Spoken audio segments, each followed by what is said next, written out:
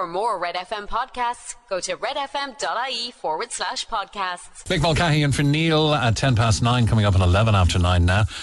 For today, calls for more Gardaí. We're going to be talking about this more on the programme. We already did with the GRA last Friday. There's a concern about rising antisocial behaviour. Donald O'Keefe reporting on the front of the Echo that councillors in Crosshaven and Carrigaline have repeated calls for an increased Garda presence on the ground amid concerns of rising antisocial behaviour. The call to action follows an alleged incident in Crosshaven at the weekend, which one councillor described how she had to dial 999 for assistance when she couldn't reach local Gardaí. Front page of the Echo. Also, Dara Birmingham reporting in the Echo that there are concerns over possible downgrading of community policing in the city.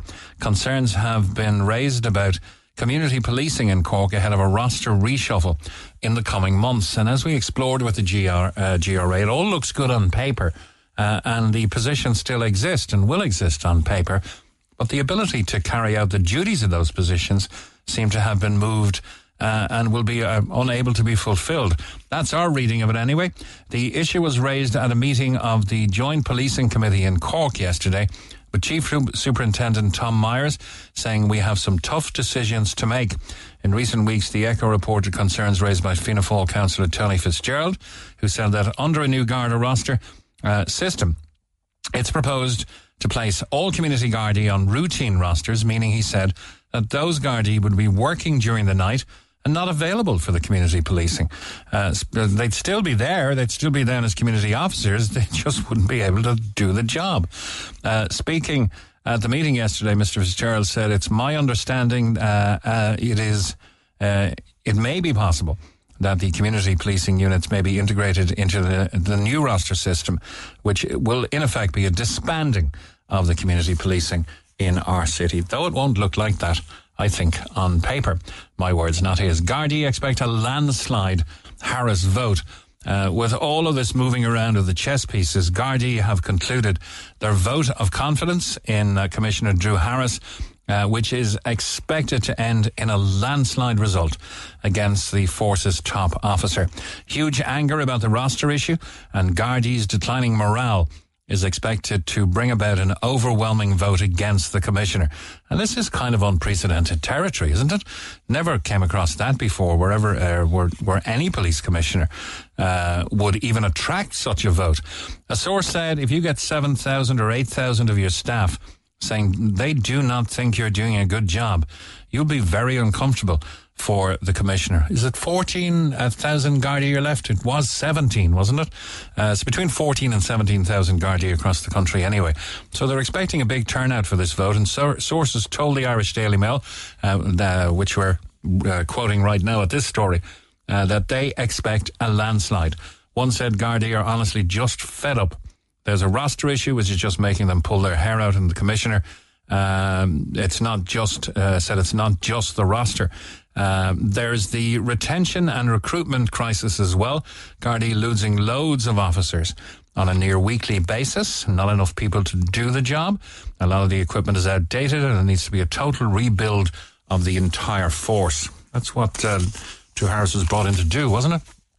Staying with the Echo, the length of time to get answers is a cause for concern. A city councillor has raised concerns about the length of time it's taking to get answers about the effectiveness of the robot trees installed in Cork city centre. Sinn Féin councillor Yolan Ryan put forward a question at a meeting of Cork City Council last evening, asking the chief executive for a report on the effectiveness of the robot trees. Cork City's 5 urban moss walls, known as robot trees, were installed on Patrick Street on the Grand Parade in 2021, promising to absorb 80% of fine dust particles from the air. They cost €350,000 a year to maintain.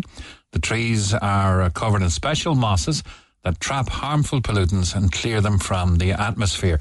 And seeking an update on the report of the effectiveness of the robot trees, Mr. Ring said Fianna Fáil councillor Colm Cllr had last September also requested an update in relation to their effectiveness. We have homelessness and accommodation crisis, but we're spending 350 grand on robot trees. There you go. Ireland fan is gang raped. Horror headline on the front of the Sun today. A woman of 37 was snatched by 3 men.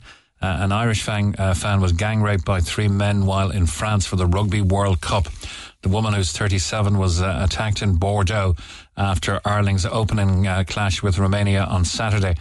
She was snatched and dragged down an alley at around midnight. Garda, who are in France, are assisting. Hunt for 3 men after rugby fan raped. Irish supporter 37.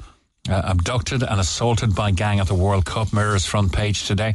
Garda helping French police track down 3 Romanian suspects after an Irish fan at the Rugby World Cup was allegedly abducted and gang raped. Staying with gangs in the Sun today. Gangs brawl terror. Garda target feud thugs. Garda have called for a zero-tolerance crackdown against 2 warring gangs after a series of violent incidents at the weekend.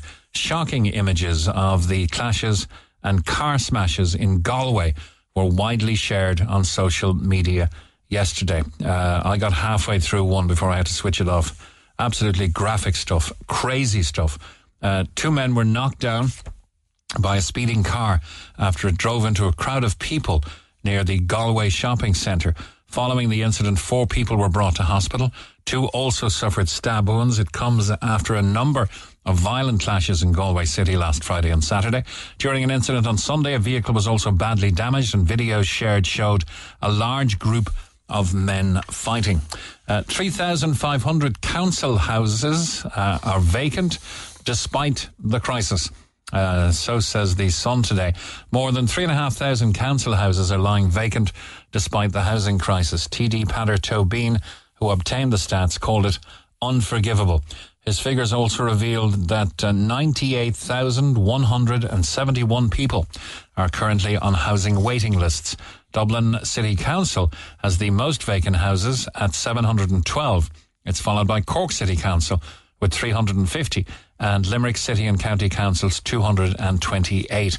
Now, I know that some of these houses, to give credit where credit is due, are being refurbed, and until they are ready for full occupation, until that day, they will remain on the vacant housing list. So it's not as stark as the numbers we're seeing. It's still very serious, but I know that there's maybe 15, 20, 25% of those houses that are being worked on and will come off that list as soon as the refurbishment allows full occupation. The Independent front page has growing pressure for yet another hike in mortgage rates, as if things weren't bad enough. The threat of another European interest rate hike is stalking borrowers as the European central banks meet again this week. It had been hoped that after 9 hikes in lending rates, the ECB would not impose another rise on Thursday. But now economists are warning that another 0.25 percentage point increase cannot be ruled out as inflation is proving persistent. In the Echo, again, HSE-funded fertility services are commencing. People who are eligible and are recommended for advanced fertility treatment services will be able to access HSE-funded services in Cork from later this month. The Mail, on its front page, the only paper covering this story largely, RTE in U-turn on the pay of its 100 highest earners. The state broadcaster is now claiming it's inappropriate to publish a list of names, even though they get public funding, even though they get license fees from the general public. RTE has decided not to publish the names of its 100 highest earners due to data protection issues. Amid criticism, it is trying to hide the identities of those on 6-figure salaries. In the wake of a series of controversies, documents obtained by the Irish Daily Mail show that the state broadcaster won't publish the much-anticipated list. Good to have a nose into it, isn't it? And see what presenters you know or may know of or may like to hear on air or on radio are getting paid. But RTE said the documents published would be inappropriate and they wouldn't ask staff for their permission to publish their name and salary after several staff members complained to RTE's data protection officer. Director General, the new one, Kevin Backhurst, and other executives are to be questioned by the Oireachtas Media Committee on Wednesday. They're going to be grilled about the apparent U-turn after RTE board Siúni Rahalig. I think she committed to constantly or to keep going with that publication. Now we're leaving Ireland for our final story. This is in the British version of the Times. And here's a suggestion, and I wonder how it would go down. Not too well, I'd say, in Cork. Pay more for your pint when the pub gets busy. Drinkers are being charged 20 pence more in the UK for a pint during the busiest times, after one of Britain's biggest pub chains implemented dynamic pricing. You get that in some nightclubs, you get that in some of the very busy bars where come 11 o'clock the till's automatically up the price. Come midnight it's up a bit more. If there's a late licence at 1 o'clock it's up a bit more. It's not a new thing, but Stonegate, which has more than 4,500 venues across the UK, said it regularly reviews pricing to manage costs, but to also ensure we offer great value for money. Don't you love that when they're putting up the price of the pint to say, yeah, you know, we have to offer good value for money. And when the pub is packed, I suppose more people want to stay there. They're having the crack, but good value for money if you put the prices up even at that. Anyway, the higher prices help to cover extra costs, such as bouncers, more washing up, and paying extra staff. The pub giant talked up the benefits of dynamic pricing, like happy hours, 2-for-1 cocktails, and discounts on food and drink at certain times. But it added, this flexibility may mean that on occasions pricing may marginally increase in selective pubs and bars due to the increased cost demands on the business, with additional staffing or licensing requirements such as additional door team members. They're kind of implying that they're making less money when the pub is rammed, when they're 6 deep at the bar, when every barman is working flat out and taking cash in exchange for putting drinks out. And that's a cost pressure. Whereas they have many, many hours in the day where there's one barman just cleaning glasses, there's nobody in the pub, and the drink is cheaper. So it kind of doesn't make sense to me. But a manager at one Stonegate pub in central London, the coach, has said that the change would add 20 pence to the cost of a pint of beer over weekends. One rival pub boss said the new strategy was poorly tuned and poorly timed as well, and already provoking too many comments. People in this situation will vote with their feet. I wonder, will it be a feature of the late bars if and when they are ratified and legalised here, that at the stroke of midnight, your pint will go up 20 cent or 10 cent or 15 cent or whatever thing. Would you agree with it? 0818 104 106 is our phone number.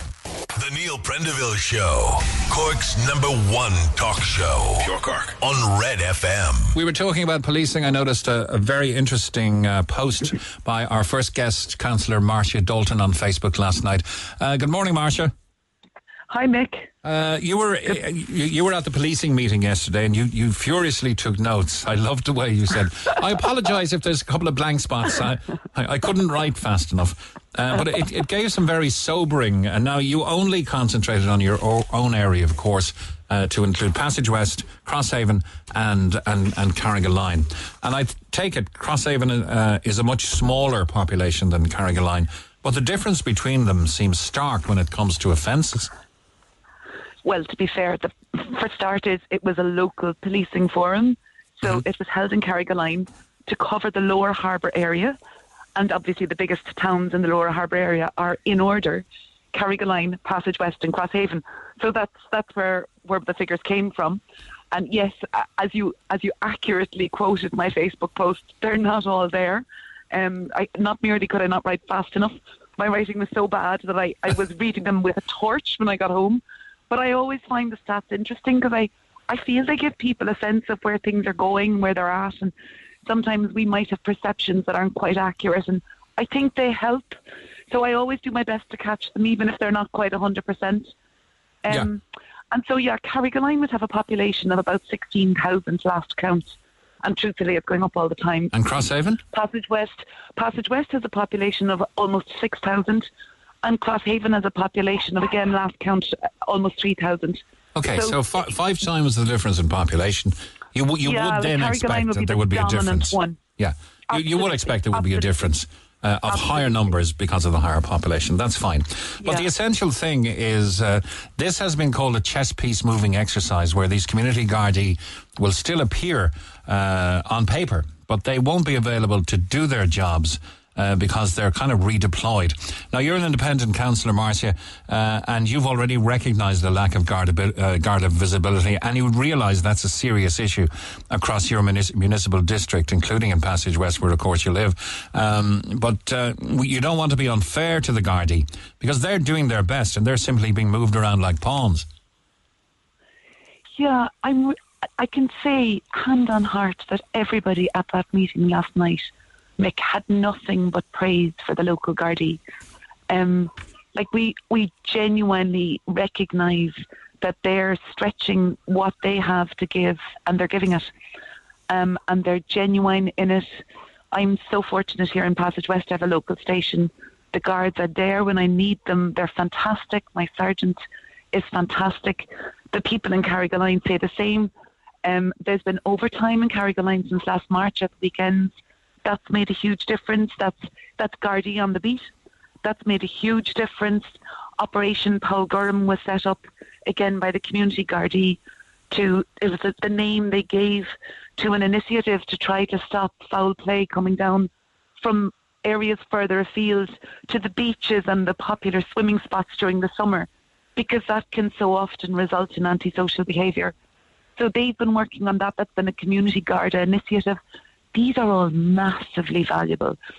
And so first off, everyone recognises that the local Gardaí are doing their best, right? That would be a categoric reflection of last night's meeting. Yes, there was a question from the audience about the removal of the community Garda status, so to speak.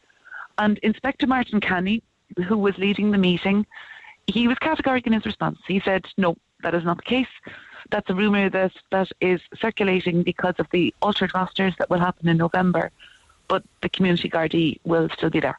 Okay. So now, I don't have the expertise to know whether that will change in practice or not, obviously. And the subject was dropped there. You know, the commentator said, okay, thank you. And we took him at his word, and that was that. And we didn't develop it any further. Because the meeting was for something else. But it was fed back to him, shall we say, in spades, the worth of the community Garda position. Because, yeah, we need more guards. We're saying it for as long as I can remember. We need more guards. We need Garda visibility. It's Garda visibility that makes the difference, because it gives a sense of control. It gives a sense of somebody's watching, a sense of law and order, and that if somebody's doing something that's unacceptable socially, then there may be repercussions. And that's a good lesson for, say, young people, you know.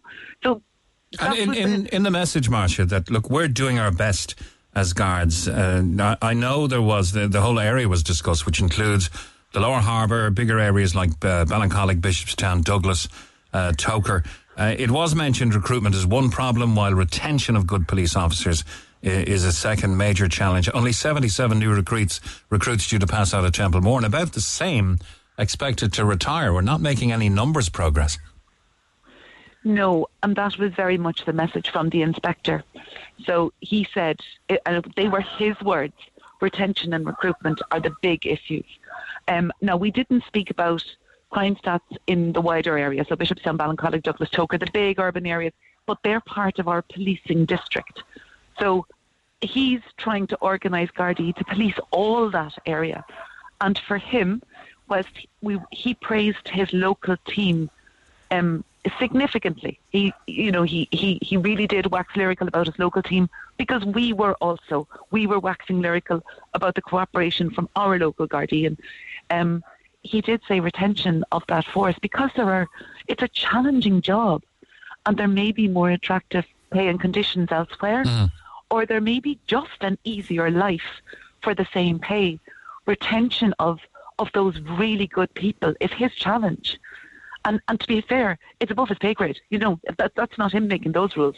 He's the manager, so to speak. It's kind of ironic that when people say we need more nurses, it's pretty evident we need more nurses, but they blame the HSE.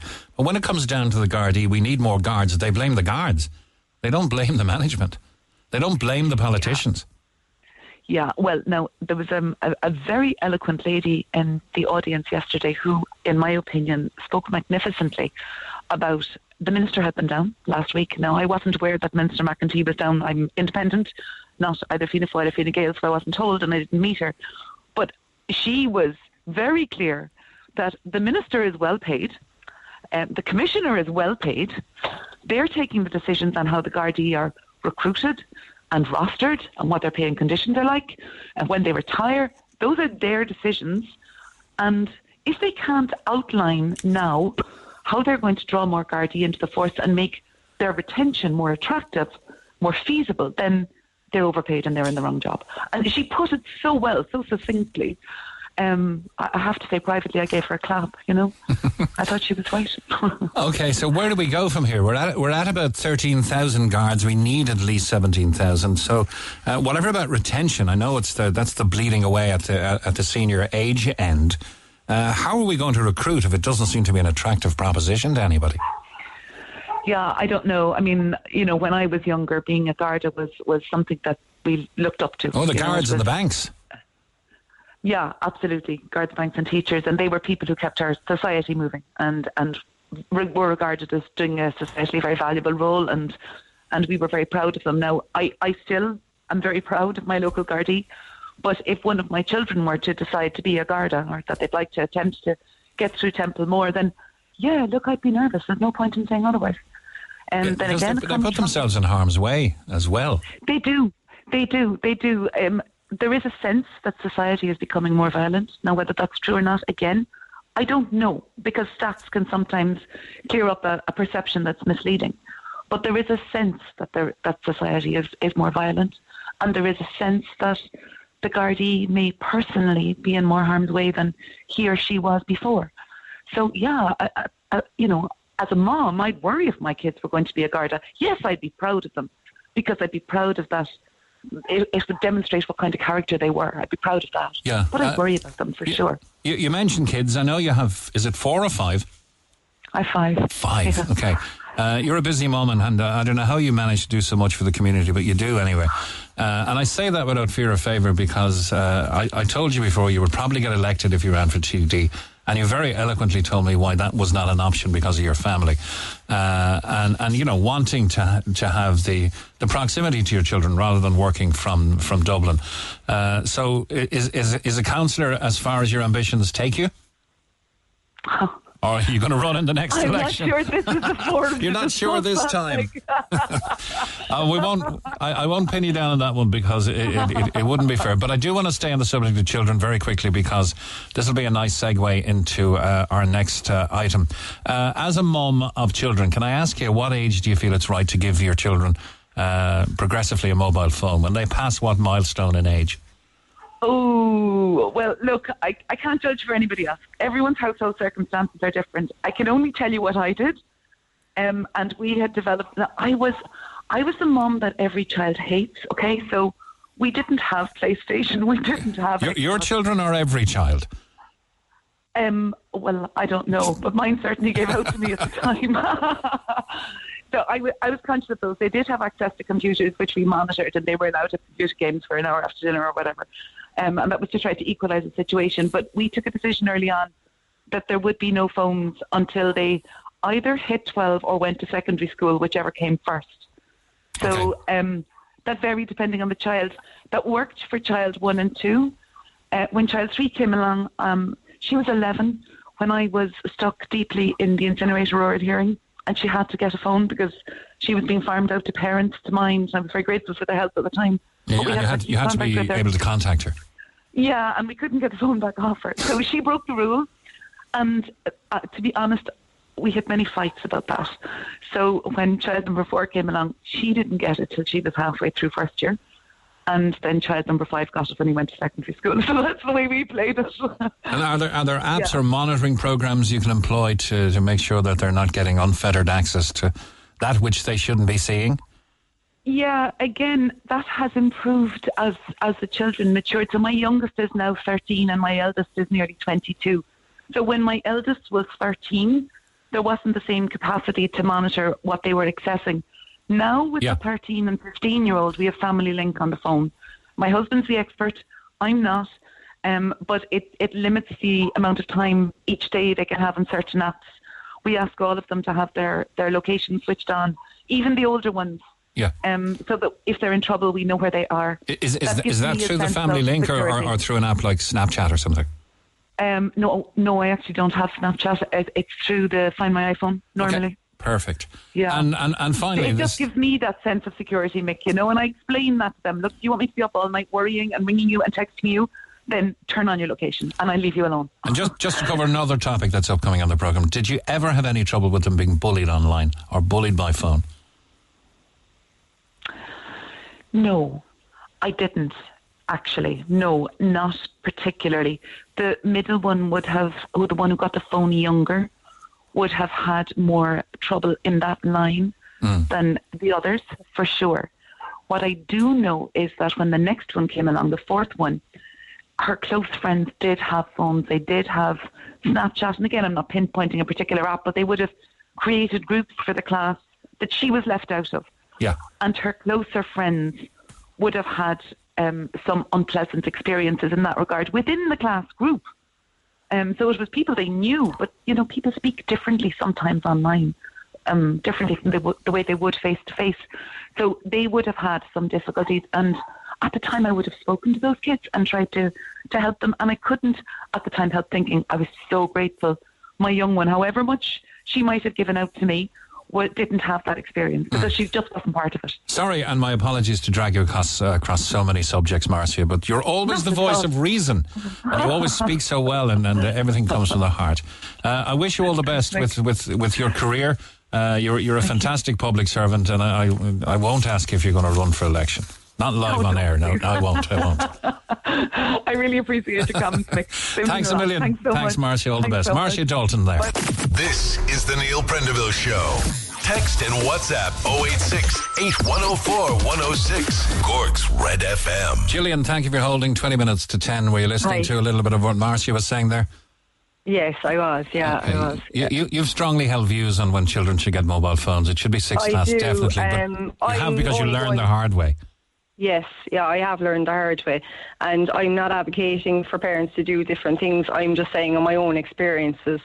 I have 4 children, and I gave in to my son when he was during lockdown. He was in 5th class, and I didn't think anything of it. I was look, to be fair, I think there was maybe a handful didn't have phones, and I felt peer pressure. Got the phone for him, and it just went spiraled out of control. That begs the question, Gillian. Do you think that lockdown skewed the age that parents would be? Definitely. They would be happy. They wouldn't be happy, but they're kind of forced into lockdown. No, it was pressure because the kids were bored stiff. Yeah, the isolation for children, parents were under more pressure, and I felt that it was a way of connecting. They were, we were trying to connect them with friends and different things, and it definitely has had a major impact those times. It should never have happened for children, all that time off school and everything. The impact was massive, and I felt I gave in as a parent. I gave him a phone, and he was on Snapchat groups, and before I knew it, he got very fed up and depressed and wouldn't come out of his bedroom. And it was until my aunt said to me one day, she was down and she said, he's not himself. And I said, yeah, he's not. And she said, what is going on? And I took the step and I said, can I have your phone? And the next thing, there was a TV broken with temper. He said, I'm not handing you the phone. I can't. He was crying hysterically. It just went out of control, and I eventually got a hold of the phone. At his little age, his tender age, his young years, he's now mentally caught between a rock and a hard place. Just detail how bad things were, how it must have been for him, and why he couldn't talk to you. I felt that I think he felt kind of pride, I suppose. He didn't want to tell me what was going on. And I suppose he didn't know any better because it was his first time on the Snapchat. And I suppose he was very vulnerable, I suppose, because he was being bullied there was 6 involved in this group. And it was the name calling. It was horrible. The comments, when I did get the phone, I realised how bad things were gone. And I cried the whole night because it was horrific. The name calling and, the abuse that he had suffered. And I just, as a parent, felt that why did I give him the phone, to put him through all this, it was horrific, to be honest. And before I knew it, it was getting to the stage of he was saying he wanted to kill himself. He's 11 years of age. Yeah, he was suicidal. He was really bad. I had to hide knives in my house because he was threatening at night time that he was going to do something really bad. And I couldn't sleep for nights. It was horrific, to be honest. So he was bullied over a certain app over lockdown, wouldn't leave his room. Snapchat, okay. It's the worst thing any parent can give their child. But why is that? Because, we can't be railing on Snapchat alone. I think there's competitive in these groups, egos in the groups, people talk differently online, and some kids are vulnerable, and unfortunately the ones that are vulnerable and quiet are the ones that are being picked on online. Yeah, but let's just swap roles for a second. Let's just say your 11-year-old son was the aggressor here, and he was picking on somebody else. You're not going to notice any behavioural change in him. In fact, he's going to be cock of the walk, as they say. Everything's going to be normal. But doesn't it then behove you as a parent to actually check his phone for output, not for what's coming in? People need to start checking the kids' phones because they don't, I'll be honest with you, the majority of parents never look at their kids' phones. They don't know what's going on. And that's why we need to be more cautious as parents and start looking at what the kids are doing. And when we start looking at things, we'll start realising how they talk to each other and how they communicate and what's actually going on, And, these problems, I mean, if I hadn't taken his phone, God knows what would have happened. But when you took the phone to read it, did you then take it off him? Oh, he was taken away, yeah. I mean, Jesus, I had no choice. And to be fair, I got in contact with one of the parents and she was amazing. I couldn't thank her enough. One of her children was involved, but she was outstanding regarding helping me to sort the situation and contact parents that I didn't know. And in fairness to her, she really, she rectified, what her son had. Now, her son hadn't done much, but at the same time, everything, we rectified it very, very fast, Yeah, but her son could have been just part of the herd as well, whereas he has to be visibly seen to, to bully the victim, to be, at a level with his peers or whatever. Yeah. And there was other kids involved who had actually been involved in a previous scenario with a young boy the year previous, and they had been involved with the law regarding bullying this other child online, which it was the second incident for that those kids, What's the best way for parents to check here? Come here, you little Johnny. Open the apps and show me your groups. Well, show me the threads of chat. I don't allow my boys on Snapchat, and TikTok is banned from our house. I don't allow them, and my husband has put in the app into I have another son in first year and he's given the phone, but it's all parental control, and the phone is handed over at 9:00, and my other boy has a phone again, he's in third year now, and the phones are handed over at 9:00 every night, and there's no technology in my house on a Monday. We are cautious about time. They're not allowed on it for, over 2 hours. That's the max. No technology on a Monday. So what happens? No. Board games, TV? No. They go outside and they do sports activities and they do different things. They go cycling, keep, normal things what kids do, Yeah. I was talking to a friend of mine yesterday. He'd be of similar age, and he was saying what an exalted childhood we had in our time. Yeah. Growing up in the late 60s, early 70s, and down fishing for mackerel, leaving home and saying, I'll see you when it gets dark. No worry of kidnapping or paedophilia, or, there was, it was just messing around in the water, climbing trees, building tree houses, making the, as they call them in Cork, the steering as the coach cars. Health and safety. We even as babies, we had car seats with two little arms that fold out and just hang over the back seat. And we got through it. We probably put more lead paint through her, as we were kids. Yeah, but parents made more effort. Now it's the easy way out. Hand them the phone and get peace and quiet and get your jobs done. That's the reality of, parents are the fault. I mean, when I see children in buggies with phones hanging off them, I'm like, what the hell? Kids, of course they're going to have social anxiety and they're going to have problems because they're given phones from basically a baby. Hand them the phone and get the peace and quiet. That's what it is. It's ridiculous. In ways, it's like, would you give your 11-year-old a glass of whiskey? No, you wouldn't. Would you give your 11-year-old a cigarette? No, you wouldn't. Yet you give them this item that can be really invasive to their mental health. And the tantrums. And if you are, you should police it. You need to police it. If you want your child having a phone, you need to start looking at what they're doing and what they're at, because if you don't, it can lead to serious trouble. I mean, I've experienced it, and I have 3 boys, and my other boy is in first year, and I have another lad, and I did give the younger boy a phone. I'll be honest with you, I didn't think we'd have a repeat last year, and we did end up giving in, and I'll be honest with you, I've taken the phone off of him completely. If a child is being bullied, would a good answer be to text back to the bullies, my mum and dad check this phone every night at 9 o'clock, please stop? I don't think so. I think you have to confront the parents, to be honest. I think the parents are the ones that, like, in fairness now, in my scenario before, I did deal with the parents, and they couldn't have been, better about the situation. They were horrified. They didn't actually realise that what was happening, and in fairness to them, they were just outstanding. They dealt with it very well, and we were very lucky, and the school also dealt with it amazingly. But the other side of it, what I would advocate to any TDs or anyone who is listening today, is I want phones banned from primary school settings, because it's putting too much pressure on children, on parents for phones. And I think they shouldn't be allowed in on half days as an alternative to go playing. You can bring your phone, because that's putting pressure on parents, And number one, to buy the phone of quality. Yeah, okay. No. Now, how long, in the little time we've left, I want to get a few questions in, how long did it take the first child to recover after the bullying and after you took the phone away from him? 1.5 years, at least. Yeah. Long time. Back to normal now? Back using a phone? He's absolutely flying it, and he doesn't use much technology now, and he's just completely outdoors, gyms, outdoors, kayaking. He's a completely outdoor child.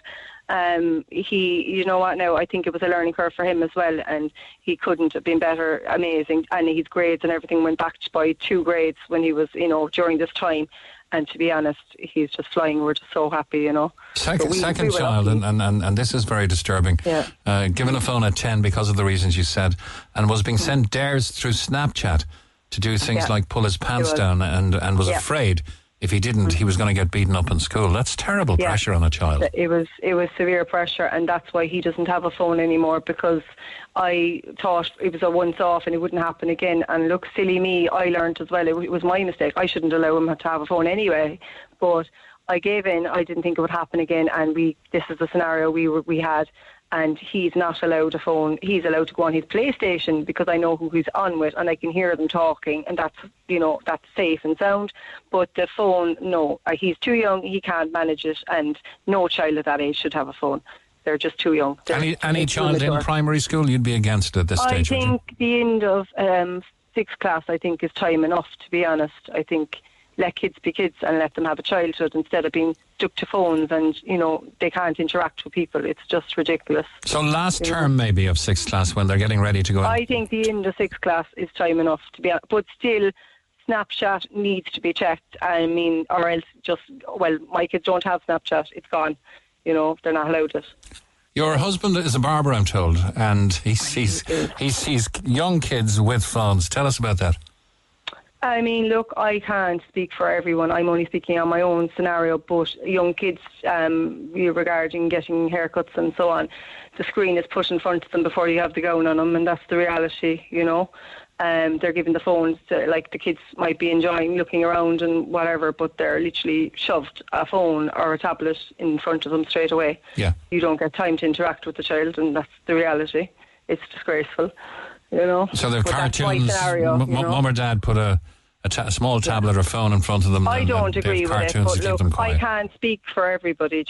That's my personal experience of parents. That's what I've seen and he's seen in the past. And I can't speak for everybody, but I don't agree with it. And I think that let kids be kids and let them have a childhood and go back to basics and get out more and interact more outside, because it's it's all screens now and it's ridiculous.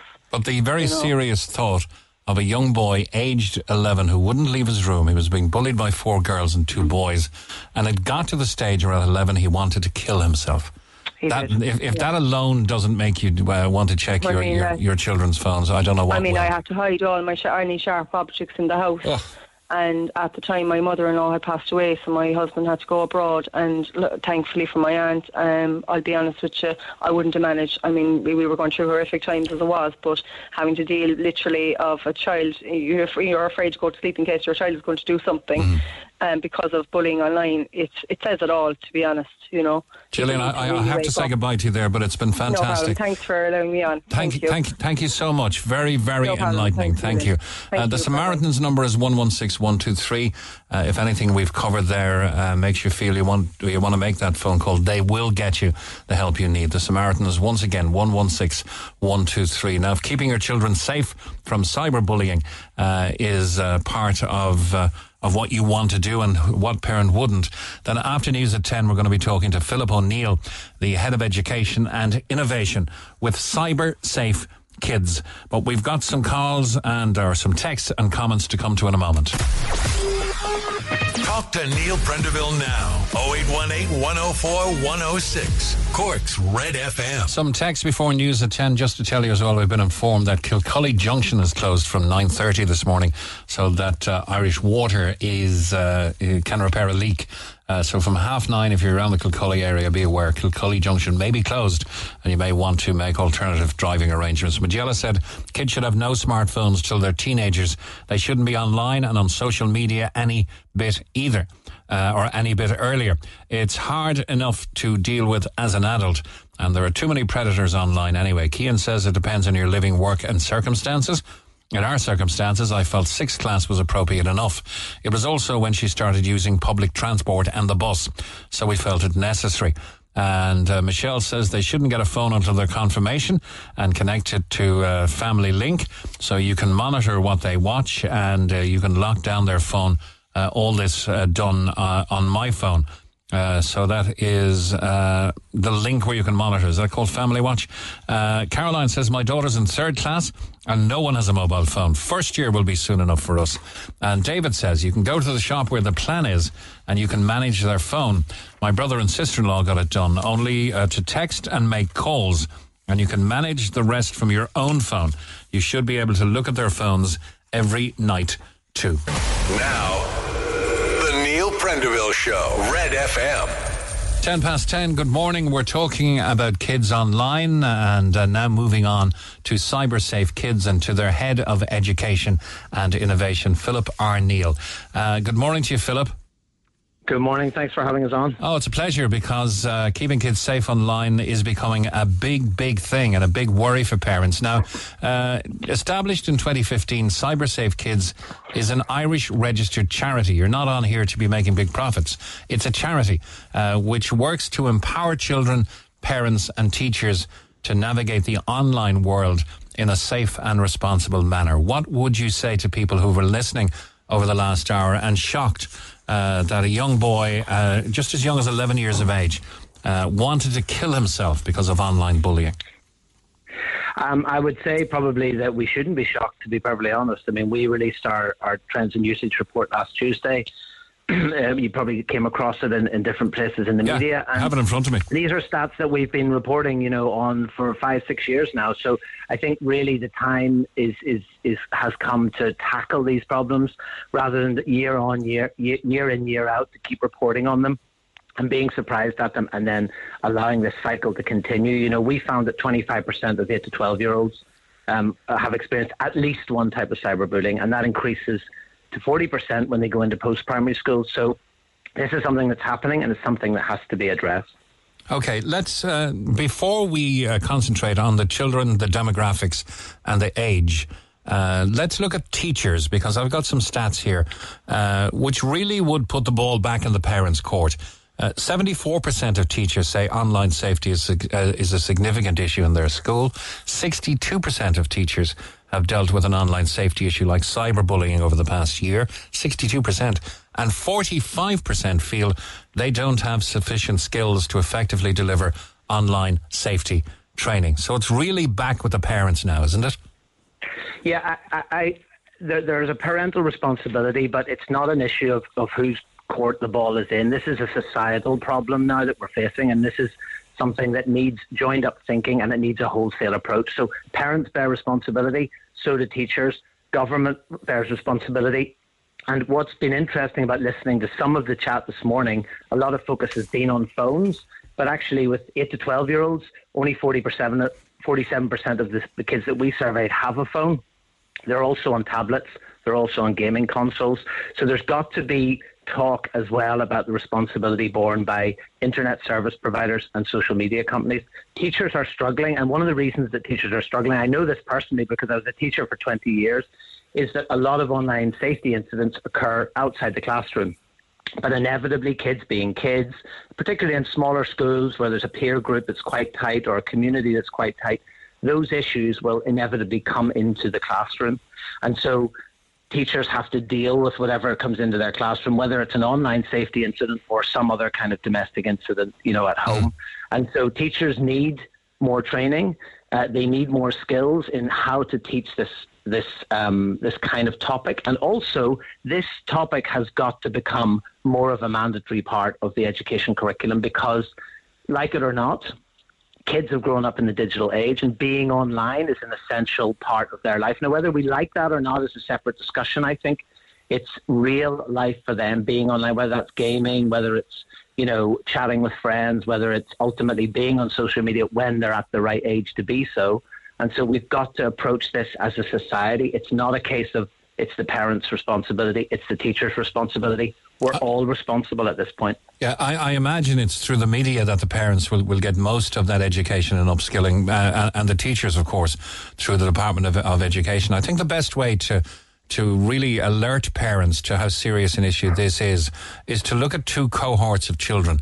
And I'll ask any parent out there, or any auntie or uncle or whatever, to imagine little Johnny or little Mary, whatever their name is, at 8 to 12 years of age. Is there somebody in your family who's 8 to 12 years old? And then I'll move on to 12 to 16. So bear with me for a second, Philip, and I'll get all of your opinions on this. 8 to 12 years old, 93% have their own smart device. 84% have their own social media or instant messaging account. 1/3 of them have gamed with strangers online. 61% were contacted by a stranger during an online game. This is at 8 to 12 years of age. 28% of boys are playing over 18s games. And 31%, nearly 1/3 of 8 to 12-year-olds have unrestricted access to the online world and all that it contains. That's stark figures. Let me, before I come back to you, talk about the secondary school age. 12 to 16 years old. Who do you know in your life who's that age? 98% own a smartphone. 73% can go online whenever they want. 50% of girls posted videos of themselves online versus 18% of boys. And 80% believed the online world to be a mix of negative and positive experience. These children are in the learning phase of their lives. Some can be bullied, some can be impacted, some can want to take their own lives. But when you have 93% of 8 to 12-year-olds, Philip, having their own smart device, what do we do to protect them? Well, we, as long as possible, certainly we can hold off with something like a smartphone. I think smart devices, it's a complex issue because, there are gaming devices which do have connectivity to the online world, of course, and similarly with tablets. Where the issue sometimes comes for sure is absolutely the phone. Because it has more mobility, you have more access, and certainly if you're actively involved in your child's online life, it's very difficult to supervise and monitor. Okay, but the fact is that having that phone in and of itself, that the technology is a neutral thing. So if you think of a car, you can have great times in a car, you can go on brilliant road trips, do all sorts of things, family holidays. You can also do very bad things. And the phone is a similar vehicle, if you like.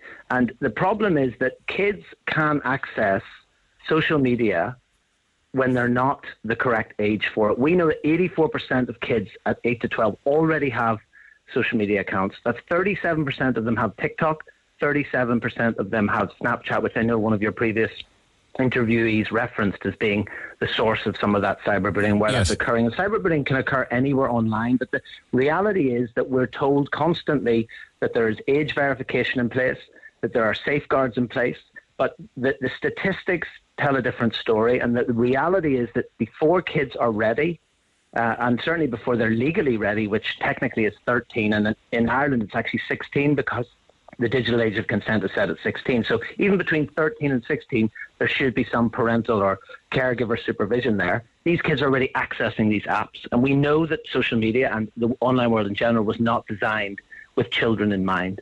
So there's a couple of things there. One is holding off as long as possible with something like a smartphone. And when you do have that smartphone, there's got to be constant supervision and monitoring in an atmosphere of trust, in an atmosphere of open dialogue. And also, we've also got to say, well, look, you're not old enough for these social media accounts. Some of these kids that we surveyed, possibly they're on there with their parents' knowledge. But a lot of them, and I've taught kids that are much better mathematicians than me, it doesn't take a lot to work out what year you would be born if you were going to say you were 18. And so kids are getting around these safeguards. So there's got to be some responsibility, and there's got to be some restrictions and regulations put in place to improve the age verification for accessing these kind of apps. Because if kids have phones and there's peer pressure that you mentioned in one of your previous discussions, to be on these things, to be as part of the group, something very common with children and particularly teenagers, then we've got to make sure that we're monitoring that use and supervising this online activity as much as we possibly can. And it's not an add-on. It's not an additional thing. This is part of kids growing up, and it's something that's got to be done in the same way that you would never dream of sending your child off to the shops without knowing where they were going, or sending them off to the park without knowing who they were with, or allowing them to go around the park, for example, or around the streets and hand out their address or hand out photographs or videos of themselves. But that's what's happening online. So this is something that we've really got to tackle. We spoke to the instigator for the cocoa law, the cocoa laws which have been enacted here, making it illegal to even intend or to inform someone you intend to put salacious pictures up online or private pictures. How does that translate into the realm of children? Is posting pictures without permission or creating fake profiles? You can't stop anybody being excluded from a chat group.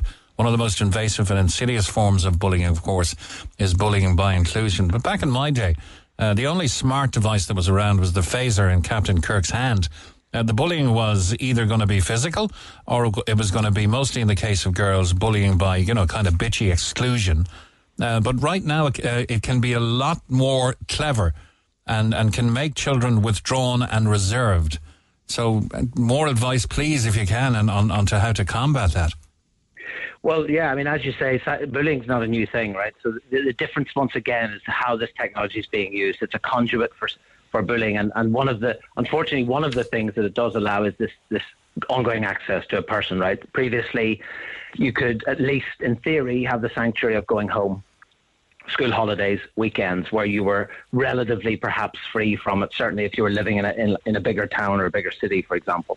But obviously at the moment now with cyberbullying, it's insidious, absolutely, and it continues, and it can be done on multiple platforms.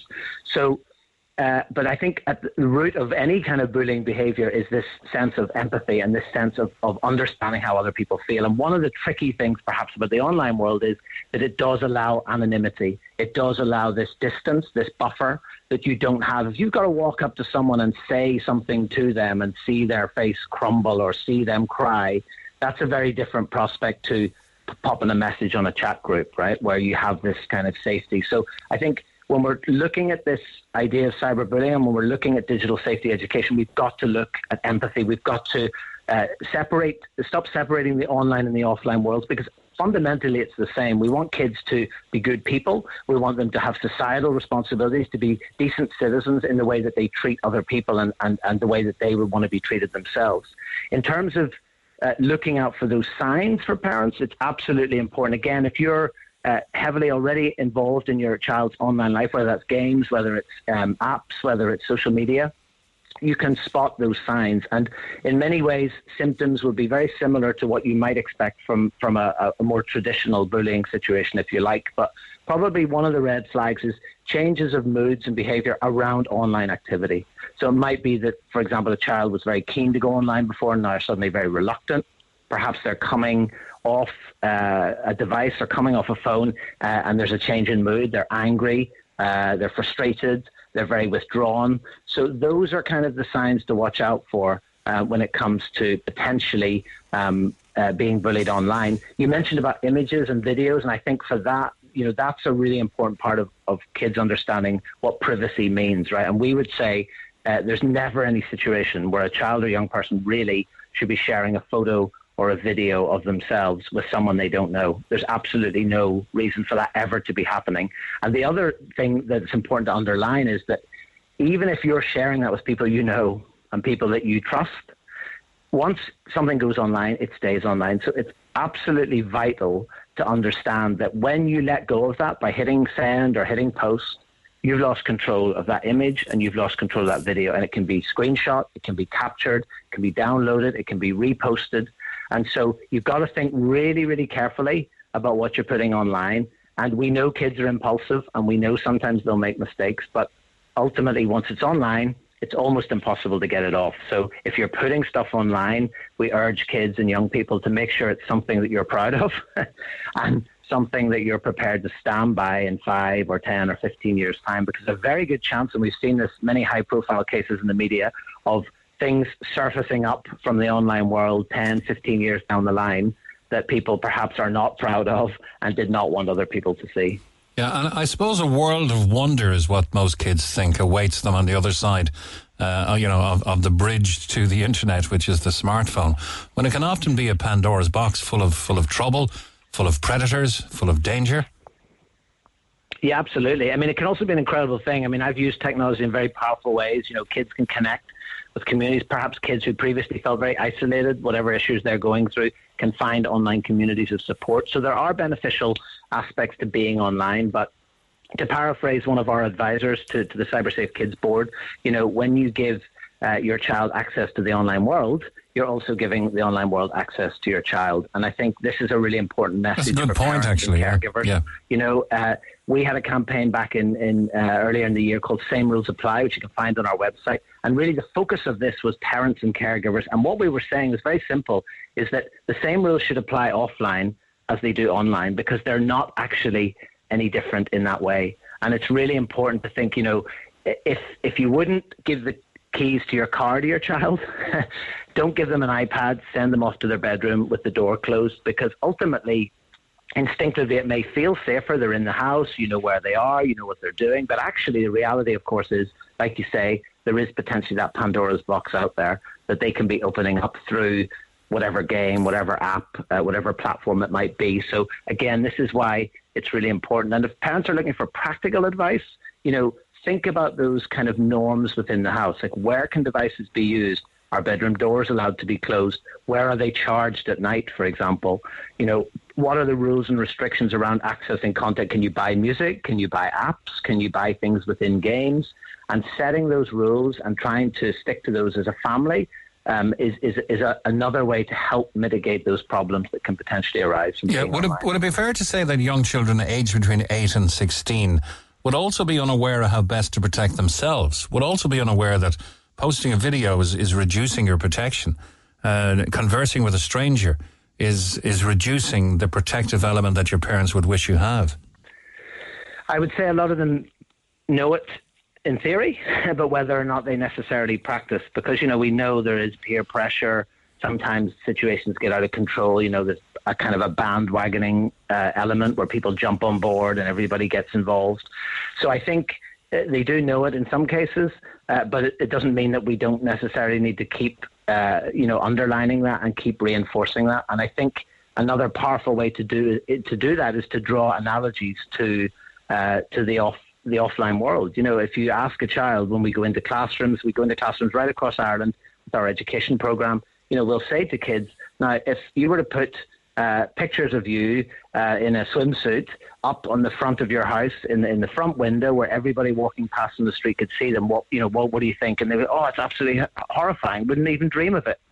And yet perhaps that's what they might be doing online, right? So I think it's drawing these analogies and actually saying, this is exactly what you're doing, Or another good example is if someone was just walking behind you on the street to school and you didn't know, and they were, quote, following you in the same way that someone you don't know follows you online, what would you think? And they say, it'd be really terrifying, it'd be really scary. And it's like, well, exactly, right? So it's kind of making kids and young people understand that, the online behaviors, if you translate those into the offline world, we would never consider them.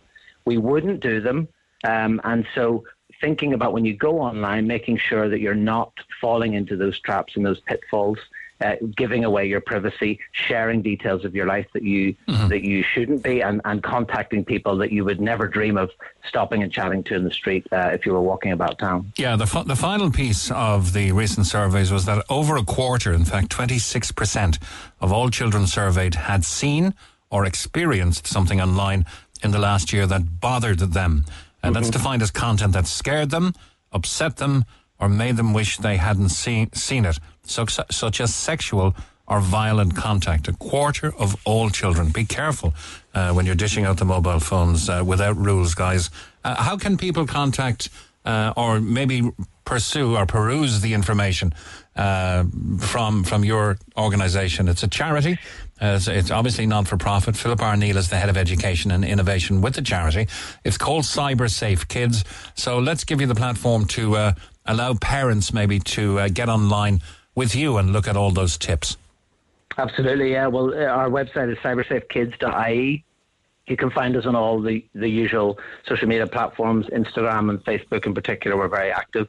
If you go to cybersafekids.ie, you'll find our Same Rules Apply campaign. You'll find the report that you've referenced there in detail this morning. And you can also find a digital parenting booklet that we put together as part of the Same Rules Apply campaign earlier this year.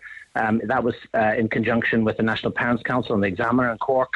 And it's an interactive guide. And, you know, if you're feeling lost, if you're feeling overwhelmed, if you're feeling that you just don't get it, there's a lot of information, a lot of free resources signposted on that will really help very quickly demystify, you know, some of these apps that kids are talking about, some of these games that you may have heard of, and also giving really practical advice about how you can help talk to your child, how you can help develop this relationship around their online life, and then, you know, better prepare them for a positive experience online and help support them when they do come across potentially difficulties and obstacles in their online lives. Yeah, it's a difficult and complicated world we bring children into now. It is. I'm kind of glad in a way that time is behind us and we've pretty much navigated through it. But I don't envy parents with the complications, you know, and the access to bullying that people surreptitiously have now in a cowardly sense by doing it online. Checking, and I suppose developing trust so that your child can open up and talk to you. And then spotting whether they become reserved and withdrawn or whether there's mood changes. All the important things you'll find at cybersafekids.ie. Philip R. Neil, thank you very much for joining us this morning. Thank you. Thanks. 10:30 now. Talk to Neil Prendeville now. 0818 104 106. Cork's Red FM. And a very good morning from the Neil Prendeville Show. This is Mick Mulcahy. I'm happy to welcome Owen Corey back to the programme. Not on the issue we were going to talk about, which was kind of family pricing and winter holidays and winter breaks and destinations. Morning again, Owen. Good morning, Nick. Now, breaking story, up to 350 Irish rugby fans have been stranded in Bordeaux since lunchtime on Sunday. They were travelling with Rugby Travel Ireland, and we've tried for a comment there, but we're not getting one. But they are saying that they're working to resolve the issue. It's understood technical issues with a homeward bound plane. Are you across the story? Well, yes, as across the story as it's going to be, because I'm in the same situation. That's as much information as I have. The way all of this is panning out is that there's a large number of Irish people travelling on your standard scheduled flights, but most of them are chartering in. We had, I think, 6,000 chartered in Friday and Saturday. Just before I was last talking to you, I think I had been talking to somebody who said he was on his phone, a tour operator on his phone, watching the planes take off, the aircraft take off with his fans on board. There's going to get more, obviously, there's a smaller amount for the next match, I think, but the real drama is going to be South Africa. As far as I know, the lot of those charters don't have landing slots on their return. So let's get back to the core here. With 300 fans playing aircraft gone tech. If an aircraft goes tech, it depends on how much money and how well organised you are. If you have a sort of a good network of contacts and cash in the bank, you can actually just phone up. Usually they're brokers that do this. They'll say, okay, we've got an aircraft in Manchester, we get it down to you straight away. But otherwise, it's peak season, Mick. All the aircraft are being used. They're used to shuttle out these guys to Spain and to New York and places like. And charter aircraft are usually used by tour operators. So if you don't have the contacts, it's like being stuck in a country village late at night. If you don't have anyone to phone, you're going to be there until you get someone. And that's a big issue for a family, but it's a huge issue if you've taken money off people to bring them to Bordeaux, bring them home. There are surgeons on board that have had to cancel operations yesterday because they weren't back. It's a big drama. It's a big, big drama. So if there are technical issues with the homeward bound plane, and you're not Michael O'Leary and Ryanair who can send, they probably obviously have spare capacity. But if Michael O'Leary always has a spare aircraft in Dublin. You see, the ordinary people who travel and just buy their ticket and get it, they don't realise the thousands of things that go wrong, with hotels, with aircraft, all of that. And a well-organised organisation, and you cited Ryanair, they will look at the number of aircraft they have in the base and they'll have something spare just sitting there, and a crew sitting there, and pilots sitting there for when these things go wrong. We have a lot of wing and a prayer operators coming in and out of travel down the years. That we had a famous case in the 80s with an airline set up by somebody with a 727, and they actually ended up with the aircraft in tech most of the time. Couldn't get spare parts because it was an unusual type of aircraft. A 727 wouldn't be very popular anymore, would it? It was a long time ago, but the point made that he got hold of an aircraft that didn't have any tech backup in Dublin, which was his base. So unless you're dealing with an aircraft type like a 737 or an A320 with loads of spare parts floating around, all of that, and unless you have a company with perhaps a spare aircraft or two at their disposal should they go tech, it's actually not the tour operator that's at fault here. It's the aircraft supplier that he got. It's obviously not the passenger's problem. It's the tour operator has to get them home. But unless the tour operator has got somebody that they has the technical backup to make sure that they've extra aircraft, or they can source an extra aircraft, it really is not good enough in this day and age. Aircraft can, you see, a part doesn't have to fail. A warning light comes on in a cockpit through a faulty, just a false warning light. This happens in our cars all the time. That means it can't fly. It's safety first. So it's not a case that it's unusual for an aircraft to go tech. Going tech very often means it's a very simple problem and it's solved very quickly. Or sometimes it means a spare part has to be flown out. This is Bordeaux. If it was an Airbus, you'd have a fair chance that because they're manufactured in France, that a part would be found pretty quickly. Even now, because it's September, Nick, sorry for cutting you off, but even now when it's September, yeah. Okay, so is the tour operator here going to take the brunt of the blame for what is essentially an airline technical problem? Yeah, that's the way it works. The tour operator then sometimes goes to the supplier. The supplier, the airline. The airline sometimes goes back to somebody who's supposed to supply a spare part. But that's not the passenger's problem. His point of contact, the people who took the money off him, is the tour operator. Okay. The package holiday directives, the compensation schemes are all from the operator. Okay. None of this, I suppose, Owen, is much solace for the up to 350 Irish rugby fans that have been stranded in Bordeaux. Now, there are other ways home. You can get to North Brittany, and you can get ferries to Rosslare, you can get ferries from Roscoff or Cherbourg. You can travel by train very easily in France to a different airport. But are you essentially left on your own now to make your travel arrangements to get home? The tour operator if you were with somebody, if you remember that we talked about the fires in Greece. Yes. To a major tour operator, onto all their passengers. These are your options. You can change your date, you get your money back. We're flying an extra aircraft out home. That's what a well-organised tour operator does. Okay. This is not a well-organised tour operator. these guys can make their own way home and bill the tour operator. They also have action under the Commission of Aviation Regulation in Ireland, with very considerable consumer rights, if because they booked with a tour operator. But as you say, no solace, because it's a very crowded time. There's a World Cup on. We've had ferry services. We've doubled the number of ferry services direct to France than we had before Brexit. But even if you're going through England and Scotland and Wales are opening there as well. So it is a busy time. It's very busy to get that capacity. It's very busy to get those seats home. Very difficult to get those seats home. And I don't like the way that our entire COP has started with an assault, with the rape of alleged rape, with the queues to get into matches, both at the Ireland match, people missing the start of the match. People missing the start and most of the game, yeah. And England-Argentina, even worse. So it's not really the sort of headlines we want out of what should be a very happy 6 weeks. Yeah. Are there other games in Bordeaux coming up over the next few days? Okay, Ireland's programme is very simple.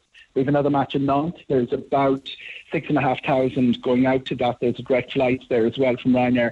But all our matches after that are in Paris. And they can count in the quarterfinal, semi-final and final in that. But the thing is that all our matches are in Paris. We actually have less of a problem than some of the teams. Scotland are twice in Marseille, and I do expect another air traffic control strike getting in and out of Marseille. Oh, no. I would have thought it'd be fairly simple.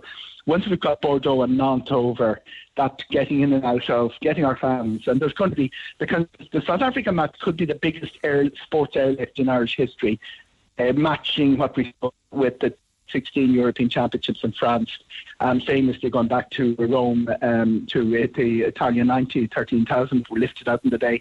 But it should be simple enough, but what we have here is a tour operator that wasn't well organised. Not their fault that the aircraft went tech, but it's their fault that the backup systems weren't in place. Okay, so because I have a family member travelling to Bordeaux tomorrow, literally for pennies, and it must be something to do with I assumed it was something to do with bringing that capacity down to bring rugby fans home. Would that be the case? That would very likely be the case. If you've got rugby fans travelling, the aircraft is going empty in one direction and full in the other. When airlines get that position, they sell off the return leg, because they generally price it, by the way, that they don't have to make a profit. They assume that the aircraft is going to be half empty. Yeah, they're making a profit on one way. Someone who's no interest in rugby, when France are playing in Dublin, can go to Paris for the weekend for half nothing.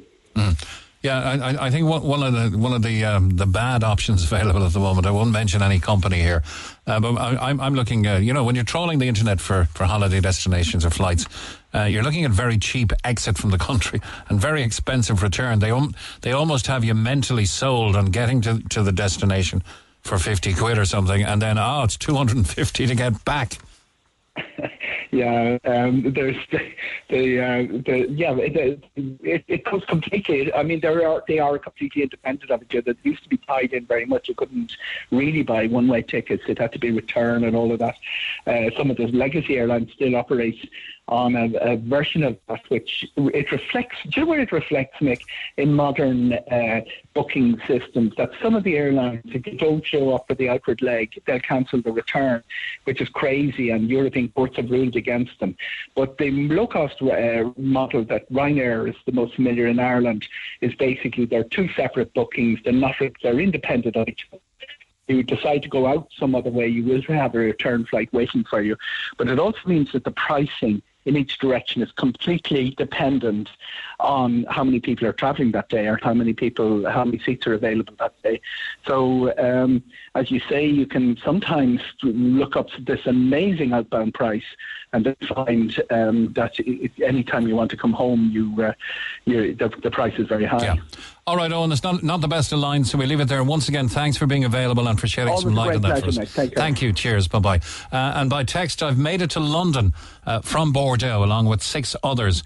But there are 7 more of our travelling party stranded in Bordeaux since lunchtime on Sunday. There were 5 surgeons from Dublin who had to cancel their operations yesterday as they couldn't get back. Just before we take a break, some texts, and they really are rolling in. on the smartphones issue. Once your child has access to a smartphone, the world has access to them. Unfortunately, they will never again have 1 minute's peace because they're contactable by everyone. Unless you can get them to agree to rules on time limits, they're open to being harassed and bullied and intimidated and demoralised 24/7. That's the reality, no matter whether you want to believe it or not.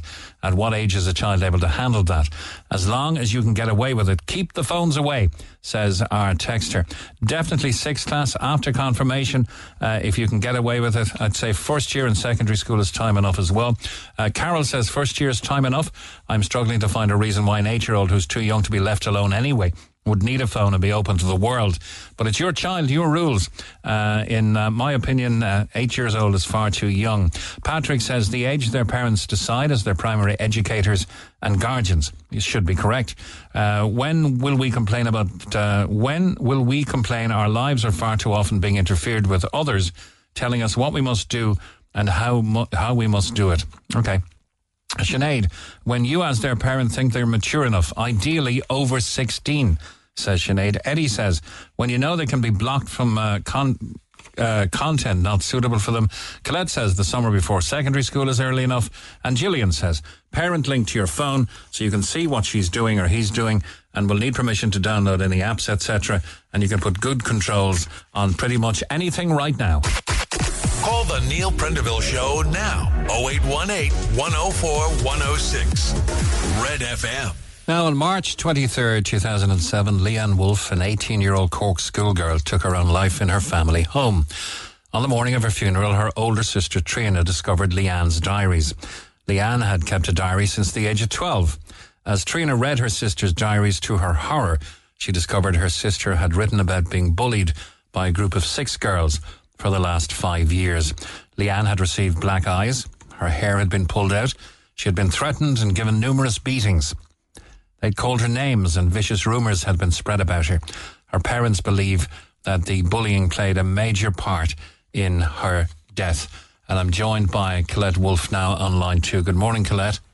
Good morning. Good morning. Thank you for having me on. You're more than welcome. We continue with our somewhat sensitive series of interviews, but we hope to make Cork and, the place we all live a better place by looking back at tragedy and maybe in some way examining how people turned it into hope and positivity. Tell me first a little bit about Leanne and then a little bit about Concert of Hope.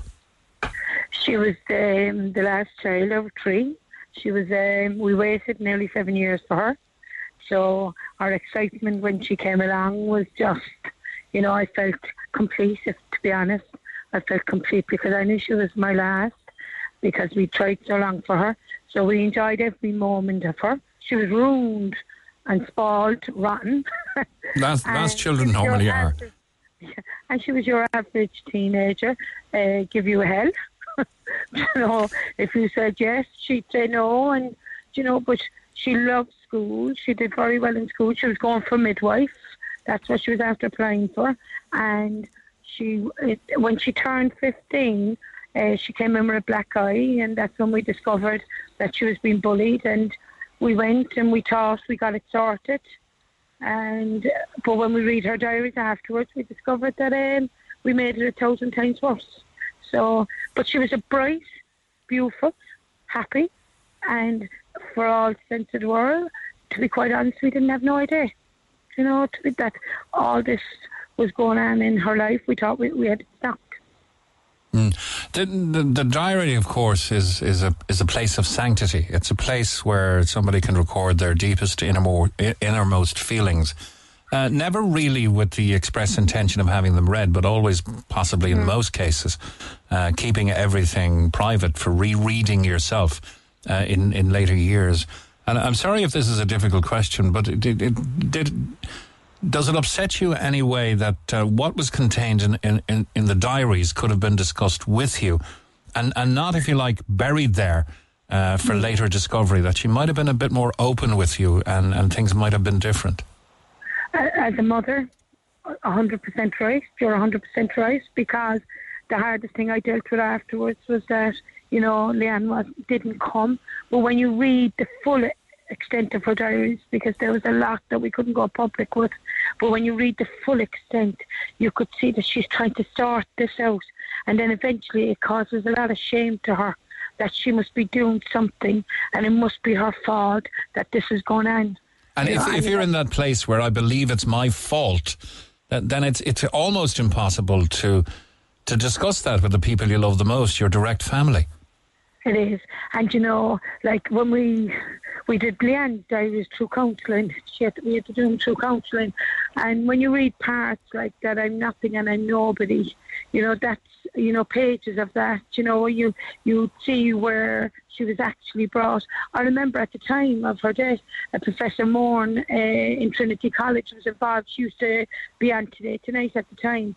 And she said, like, in Leanne's case, and in a lot of cases, because I thought Leanne's case was very, you know, rare, but afterwards I discovered it wasn't.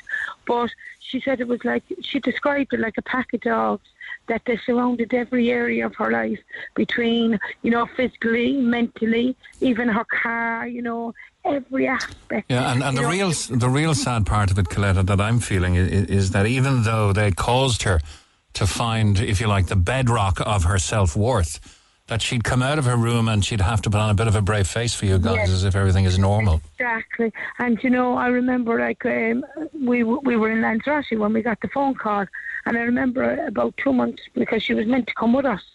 It was the first time she was ever actually left behind, because, you know, we waited so long for her. But Trina, my older daughter, came down, and my son was only across the way. We lived in Cllr too, so we actually downsized and followed him at the time, because Liam was the only one left in the house. And like, I remember when she said no, she said, "Oh, Mum, I'm going to really have to struggle, knuckle down for the leaving cert. I just want all the points." So she cancelled out of Lanzarote. But, like, to speak to her, like, you know, the night before I went to Lanzarote, like, within a couple of days she was dead. But that night, the night before, she was in my bed with me. Do you know, and I you know, laughing and fooling. I was saying, "Leanne, get out of bed, get out of bed." Mm-hmm. You know, and you know, her dad was saying, he was saying, "Leanne, get out of bed."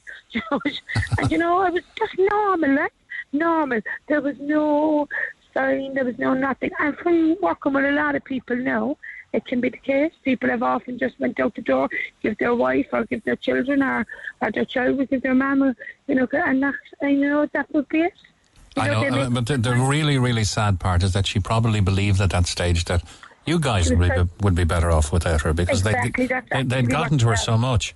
You know, it's the sad thing that, you know, I do believe, and I work with a lot of people now, I do believe if they get a chance just to open up.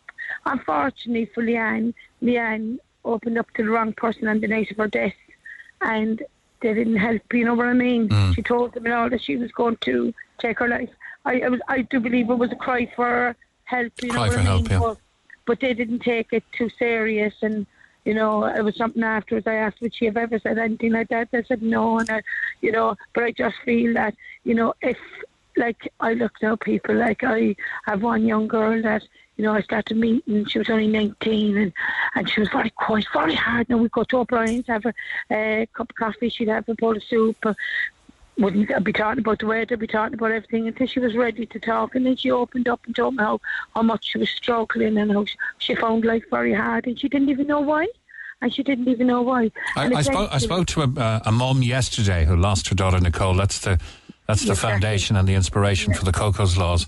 And you've turned things into a positive with Concert of Hope. Now, I want to give this as much time as we can. We've only got a couple of minutes, but Concert of Hope, you founded a charity event in support of those who've lost loved ones and are dealing with grief or going through a difficult time in their life. And I really want to concentrate on, because it's been running since 2013, but it's your first year back now since COVID. Yes. Tell me about it. Where's it on, and how can people buy tickets? They don't have to buy tickets. They just turn up. It's a free event. Everything is free on the night. There'll be different choirs. The Lord Mayor actually is singing 2 songs. Yes, could he sing? So he'll be performing on the night. He opens it. The Lord Mayor opens it every year. It's just a wonderful night that we're giving Cork, really. Look, you must have heard that if you have no hope, what's the point of getting out of bed? You have to have something to hope. The meaning of hope is like to look forward to something. that something good is coming, something positive is coming.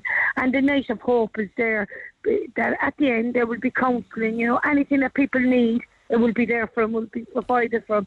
And it's for people that are struggling with addictions, people that are struggling with children with addictions, so many out there, because they're dealing with so much now at the moment. Cork is the highest for suicide, and that's very sad, really. Very sad. Where is it on and what time? It's the City Hall, the concert hall, and it's on at 7 o'clock. The doors are opened at 7 o'clock, and I tell people to come early because it fills fairly fast, and it's going to be a wonderful event. I'd love to be able to sing myself, but my pastor said no.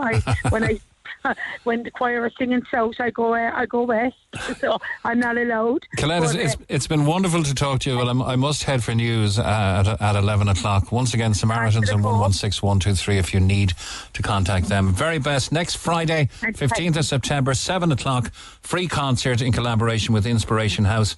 And you, Colette Wolfe, and your husband Anthony, you're both inspirations. Thank you very much. God bless. Thank you. Bye-bye. The home of the cash machine in Cork. Now, the Neil Prendeville Show, Red FM. And lots of texts coming in. Yours are more than welcome as well on 086 8104 106. First batch of text is on the Gardaí. Quite a lot of them, actually, considering we didn't cover the topic for an extended period. No Gardaí available to police our city. I believe all Gardaí should have been redeployed or have been redeployed, I beg your pardon, to search for people using dodgy set-top boxes. Only in Ireland, I guess. The problem with the recruitment of the guards is the pay and also the placement for training when they pass out. I know a married female from West Cork that was placed in North Dublin for 8 weeks of placement. She was told to either go up or quit, says Kevin. Great chat with Marcia D'Alton just now. As a proud Garda wife, I am so proud of the job my husband and his colleagues do, but there is no two ways about it. It's a tough, dangerous, and more often than not a thankless job. Inspector Kenny is right. Recruitment and retention is a huge issue. But with the way things have gone in recent years, who would be a Garda? Not a day goes by when there isn't a report of guards being assaulted and abused for simply doing their jobs, not to mention this relatively new phenomenon of being filmed and posted online. Until things change, the recruitment/retention issue will not improve. Hi, Mick and the gang. Why don't they use the army to patrol the street with the guards, says Kevin. Not the army's job, Kevin. I'm after going for the guards twice now. I made it to the fitness stage, but it's way too hard. I can't get past that stage. I will try again, and I don't mind doing it to get into the guards, but it's way too hard. They should get long-serving Gardaí to do it too. It's not fair. There are overweight Gardaí in the force at the moment that should be made to do the fitness test. It shouldn't be just a once-off thing. It should be continued into your career. I'll keep going until I get there, but the fitness test is dated. It's too hard and needs to be rejigged. More on our text lines on the guards. 3 more. Fianna Fáil today on the Tonight Show last night said there were 130 Gardaí going through Templemore every 11 weeks, says Desi. The guards in my eyes are nothing but tax collectors, says another texter. Take the wool off of your eyes. On the HSE, Mick, scrap the HSE once and for all. They've overspent between 600 million and $1 billion. Sack the Minister for Health, so says Frick Murphy. On housing, there are houses boarded up for years, including my late aunt's house in the Glen. What excuses do our city council pen pushers have for this? They should be all sacked by this government. Irish families are waiting years for a new beginning, says Kieran. On banned dog breeds, I was amazed this morning to find that there is no dog breed banned in Ireland. Why has nothing happened since that lad was attacked in Enniscorthy? This was a huge element, actually. Was it on Sky News yesterday? I think it was as well, about an attack in Britain. Recent CCTV footage emerged from the UK, showing the moment that a girl and 2 men were attacked by a crossbreed Bully XL Staffordshire Bull Terrier puppy. So the Bully XL crossed with a Staffordshire Bull Terrier puppy. It's known as an XL Bully, and people are calling for this breed to be banned because it's killed people before, indeed very graphically. With pictures of her recovering, but it's probably never going to be a full recovery. A young girl, 3 or 4 years of age, whose face was savaged by one of these breeds. On kids with phones, that woman you have on the radio, Mick, is an absolutely fantastic mother. Only for her son could be in a different situation. I wish her well and well done. And talking about kids and young people with phones, we all see young people with their phones and they can't leave them down. A lot of them can't have a face-to-face conversation. Are addiction clinics in 20 years' time going to be about phones and broken relationships? So says Desi. Back to the topic on line one, Andy, it's Susan. Good morning, Susan. Hi, good morning, Mick. How are you? And now you want to respond to giving phones to kids, and maybe look at the best age. Yeah, no, like what I was saying, I texted so my son is on the autistic spectrum. So the lady a while ago who made the comment about, her husband's a barber, I understand her child has been through a lot, but like a lot of kids can't sit still for a barber's, and I don't think that point has gone across there either. Yeah, okay, well, fair enough. A barber's, of all places, is probably the place where children are not going to sit still. A lot of children of that age, of 2 years of age, are afraid or don't like getting their hair cut. Yeah, well, that's it. And, she just said that the phone is shoved into their hands. That's not always the case. It's a case of, you don't know the outcome. Even the barber doesn't know the outcome. The phone is given to secure the child in place, especially in our circumstances. He doesn't like to sit still. He doesn't like someone at his hair. His head, his ears are very sacred. I actually find it very hard to get his hair cut. There's only 2 barbers in the whole of Cork that I've gone through, every barber's, and some of them, they just don't understand him. They just sit still. How dare you move? It's a hard case. So I found that statement that, the phone is shoved into their hands, that was a hard hit, because there's a reason behind it. Yeah, it was a general statement, but obviously caused offence. I know, but like it was a hard hit. Now, I've also 2 other kids. I have a teenage daughter, and she has a disability, so she's never been in the Snapchat generation with her friends, her classmates. But I've seen it on that circumstances. They're all very cliquey then as well, and she's outside that circle. But she also has cousins as well who's in the teenage years. And I've seen it on their side that it is a bullying world. And I, as a person who was bullied all of my life through school years, see the signs outside of that circle. Just because my daughter's not in that circle and is not, outsider. And behind the phone, behind the screen, they're totally anonymous. It can happen. And it's just about monitoring it more than what it is. I have a 9-year-old daughter who won't get a phone until a long time, because I know what way it's going to be. There's so much happening there that people are not aware of. Okay, I kind of wasn't expecting to say you were bullied as well. Does that colour your opinion on? And I know you're dealing. Is it 3 children you have? I have 3 children. Yeah. Yeah, one on the autistic spectrum, and the other with a physical disability. Does it colour your opinion as to when would be the safest time to give them online smart devices? I feel it gives me more of an outlook that I'm watching everything. I'm constantly watching. I'm watching movements, comments. I'm never switched off.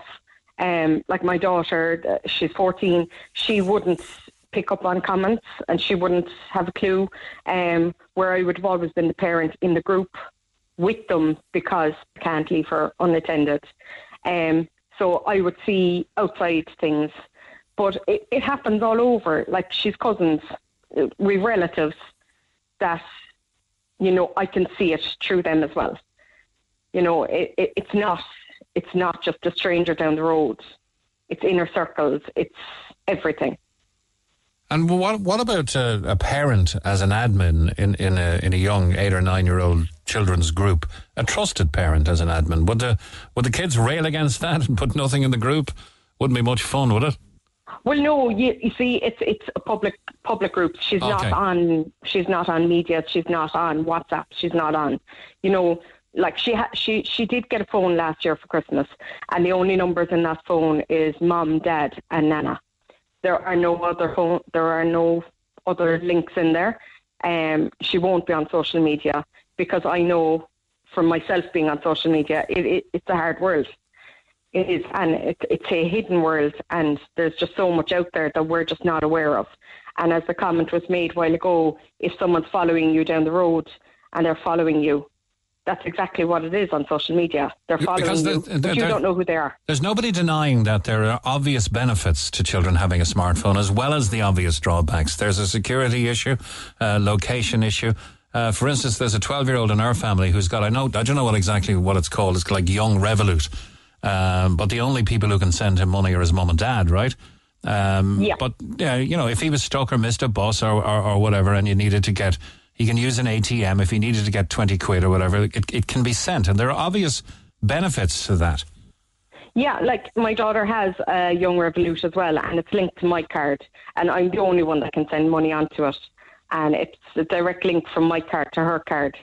So if she is out with a carer, I can send money on if she has ran out of her money on it. She has an allowance weekly. It's only €2. She's 14. What does she need money for? So unless it's something I've seen this, I want to buy it, I won't put more than that on it.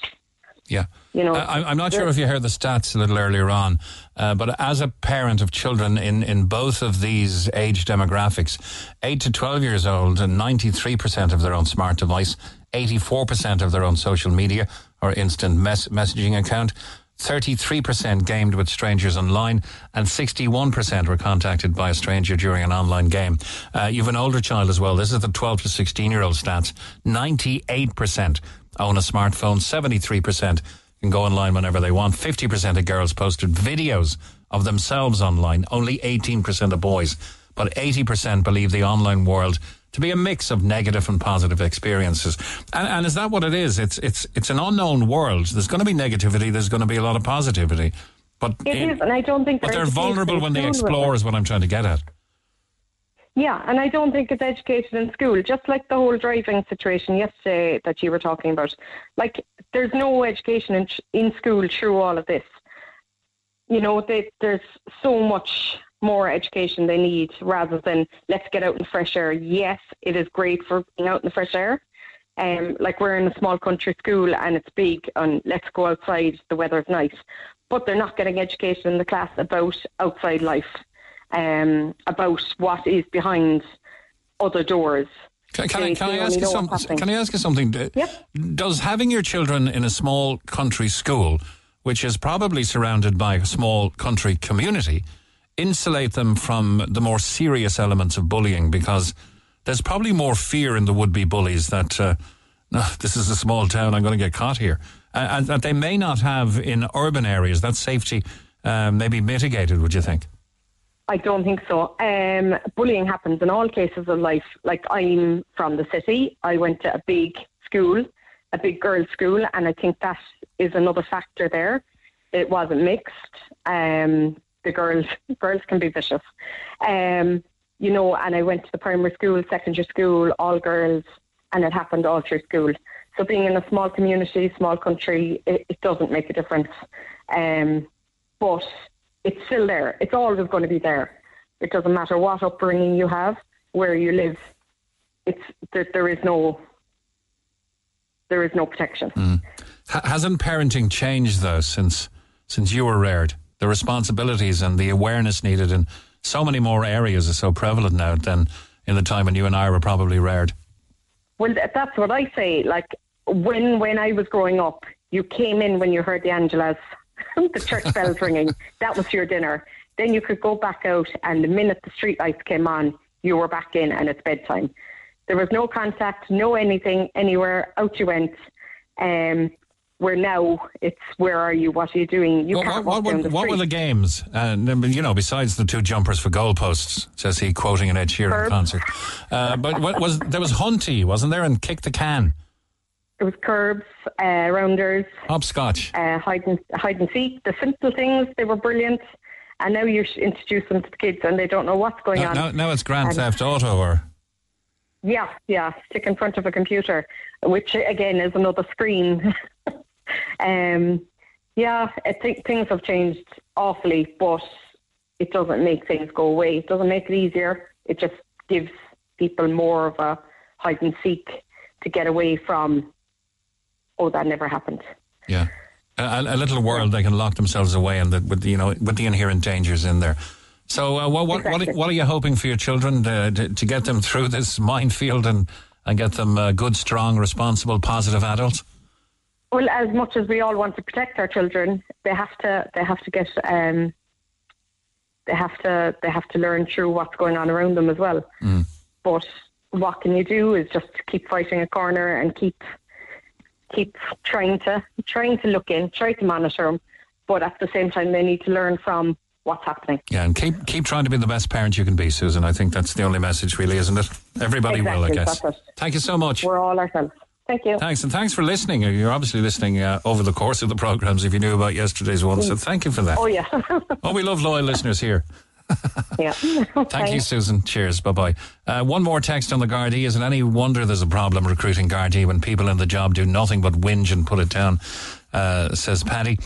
We have 3 on the cyberbullying. Do you know that there are professional trolls who compete against each other for results? It's kind of like a game. There are a few sites on the dark web where the aim of these maggots is to elicit reactions, to gather disciples, other users who pile on. There are also prizes given for the highest scorers. The awards are usually a sideshow at Comic-Con in San Diego. It's a sick world, says Pat. I was watching the newsroom. I kind of watched it for the second or third time, actually, a few months ago. Touches a little bit on the dark web and how trolling, in the example, the computer expert called Neil went in and became a troll and infiltrated and got a huge news story, but could never recommend a program high enough as that one. He wrote The West Wing, Aaron Sorkin, and that was his next foray into television with, is it Jeff Daniels or Jeff Bridges? I can't remember. Jeff Daniels, I think, as Will McAvoy. It's an amazing program if you ever get a chance, a TV series called The Newsroom.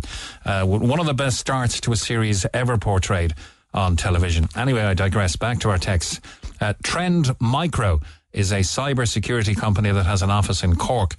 They have a Trend Cares program that completes ISKF. That's Internet Safety for Kids and Family. They do boot camps throughout Ireland and have global outreach. They are Cyber Academy bootcamp videos you can watch online at www.trendmicro.com to upskill your kids and you, the parents, on how to practice health and safety online. All these boot camps are completely free, and they also work with secondary schools and primary schools throughout Ireland and the globe. There's a company in Ireland with a fully locked down online platform which is monitored for bullying behaviour. It's brought in at primary school level for children to be introduced to online socials. I believe it is in the pipeline at the moment to be introduced in Ireland. The company is called Cyber Smarties, and that sounds like a fantastic idea. So 2 informative texts there. One about Trend Micro. I think you should check out www.trendmicro.com. And the other, even though I don't have a URL for it, is called Cyber Smarties. So you could certainly Google that, and that may be of help to you if you are investigating how best to navigate the dangers of kids' access to the internet and the obvious pressure you're getting from little Johnny or Mary that everyone else has a phone, why can't I? Finally, it's a text on rugby. Spoke to a rheumatologist, a clinician last night. He cancelled 15 appointments today alone, not to mention yesterday, because of the Bordeaux situation and being stuck without a flight home in Bordeaux. 15 appointments today alone, not to mention yesterday. All people who've been on very long waiting lists, and all because that return flight was not available. Back home from Bordeaux. Coming up on 28 minutes after 11 now. Talk to Neil Prendeville now. 0818 104 106. Cork's Red FM. And Neil returns on Monday morning next when normal service will be resumed. In the meantime, I'll get on with it and welcome Anne Marie McIlwraith. Is it McIlwraith or McIlwraith? McIlwraith, Mick. McIlwraith, okay. Now, you're the proprietor of Exclusively for Men on Douglas Street. That's a barbering and men's general care salon, and the International Institute of Barbering and Salon Academy. And you're on to talk about something we'll get to in a moment, but I know you were listening to the article, the piece about autistic children getting their hair cut. And you've got a little initiative in that regard. Before we get down to the topic we were meant to be talking about, and I think it's worth, just as a nice little segue from the last piece, we deal with this first. What are you going to do to acclimatise autistic children to the shop? Well, we've got a number of different options depending on the severity of the child's sensory needs. So if they're sound sensitive, we might make an appointment when there's nobody else in the salon. If their sensory needs are around the actual noise of the machines, we obviously can then offer a scissor cut instead. So a couple of things that we would do, and then we're going to be led by the parents, is we would often invite them to come in maybe 2 or 3 times before they're due to get their hair cut. So they can walk around, they get the smell of the location, they get to hear the sounds of what's going on. They get to sit in the chair, and then there's no pressure, they get to go home again. Okay. So when it's time then for the haircut, it's less traumatic for them. This time they're sitting in the chair. So I might introduce, to find out whether we could use one of the clippers on their hair, I might actually just place it on their arm so they can see it doesn't cut, it doesn't hurt, it makes a little vibration, and work from there. Always be child-led. Okay. That's a very nice initiative, and just in case I mentioned the words in the wrong order, I said autistic children. I think the correct pronunciation is children who have autism. So apologies if I said the wrong thing there. Anyway, that wasn't... And it could be an adult as well, actually. Yeah. You know, it doesn't stop when the child is littler. We might have an older person who has a sensory issue as well that we can accommodate, and nobody needs to know their business. Okay, segue over. We pivot to a different topic. You've been invited to Fox News Studios to speak about a program you've developed for young men and teenage boys. Now, coming from exclusively for men on Douglas Street, you're obviously being a part of the International Institute of Barbering and Salon Academy. This is something in which you'll have good experience. Tell me about your project, Empower Youth. Okay, well, we're actually based in Douglas Village, right across from John O'Sullivan's car park. So just in case people want to go up Douglas Street and not find me. Okay. So the project it came about from having guys in the chair talking about their own sons and their own experience with shaving, their own experience growing up, not learning about how to look after their skin care, because we do all of the facials and pedicures and manicures and stuff like that here. And over time, it became a real thing that they were saying, we don't know what to do with our guys. I said, okay, let me put my head together on this. So I joined a university called Entrepreneur City.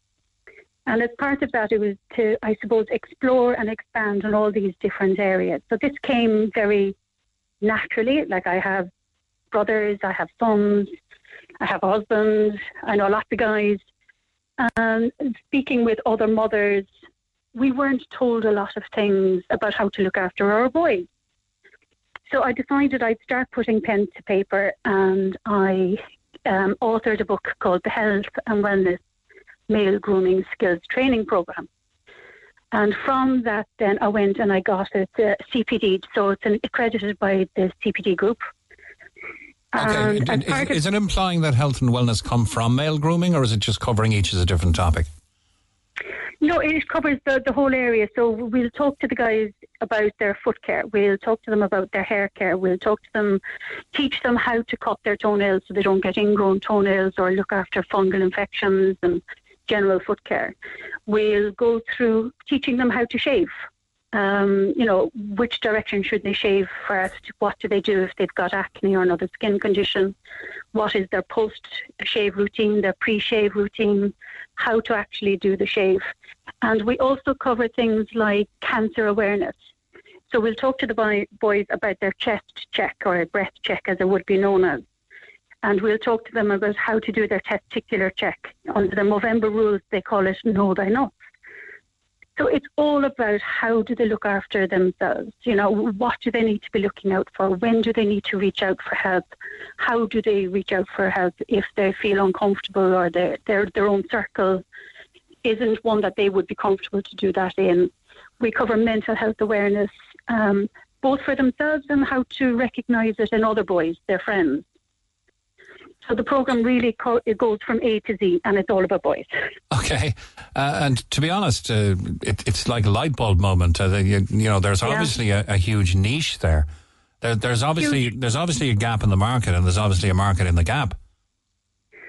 Yeah, when I was invited to put forward a proposal, I didn't have to go through any of the other steps. Like, they read the proposal and they said, yeah, this is really cool. What are you going to do with it?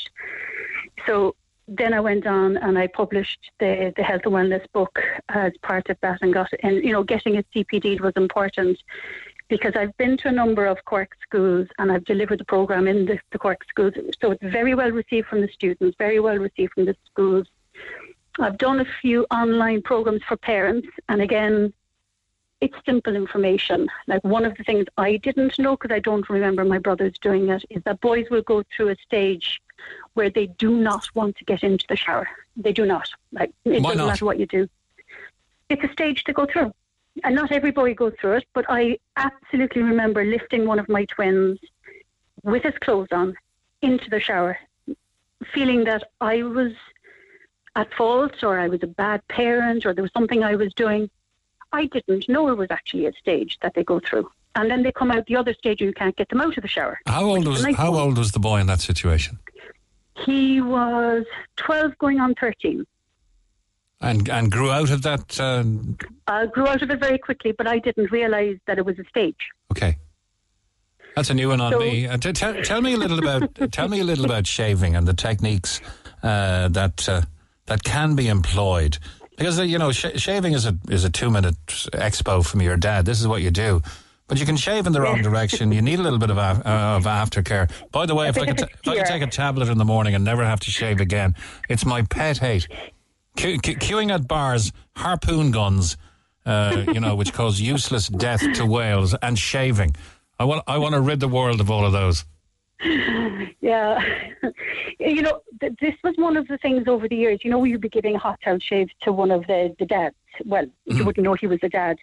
And I suppose, because I'm an educator, I'd often go into, this is what I'm doing and this is the reason why. And quite often the answer was, geez, I didn't know that, or nobody ever told me that. And like the razor was left in the bathroom, maybe with a bottle of foam or a bit of soap or whatever, and you came up with half the toilet roll on your face while you learned not to cut yourself. You're so right. And I kind of went, geez, like this is a rite of passage. Every boy is going to go through at some stage or another. And then, even knowing that you may grow your hair on your neck first, you may grow it on your face first, you may not grow a lot of hair at all. And how to style it using what you've got instead of bemoaning what you don't have. So from there, that kind of developed, and that became part of this whole health and wellness thing.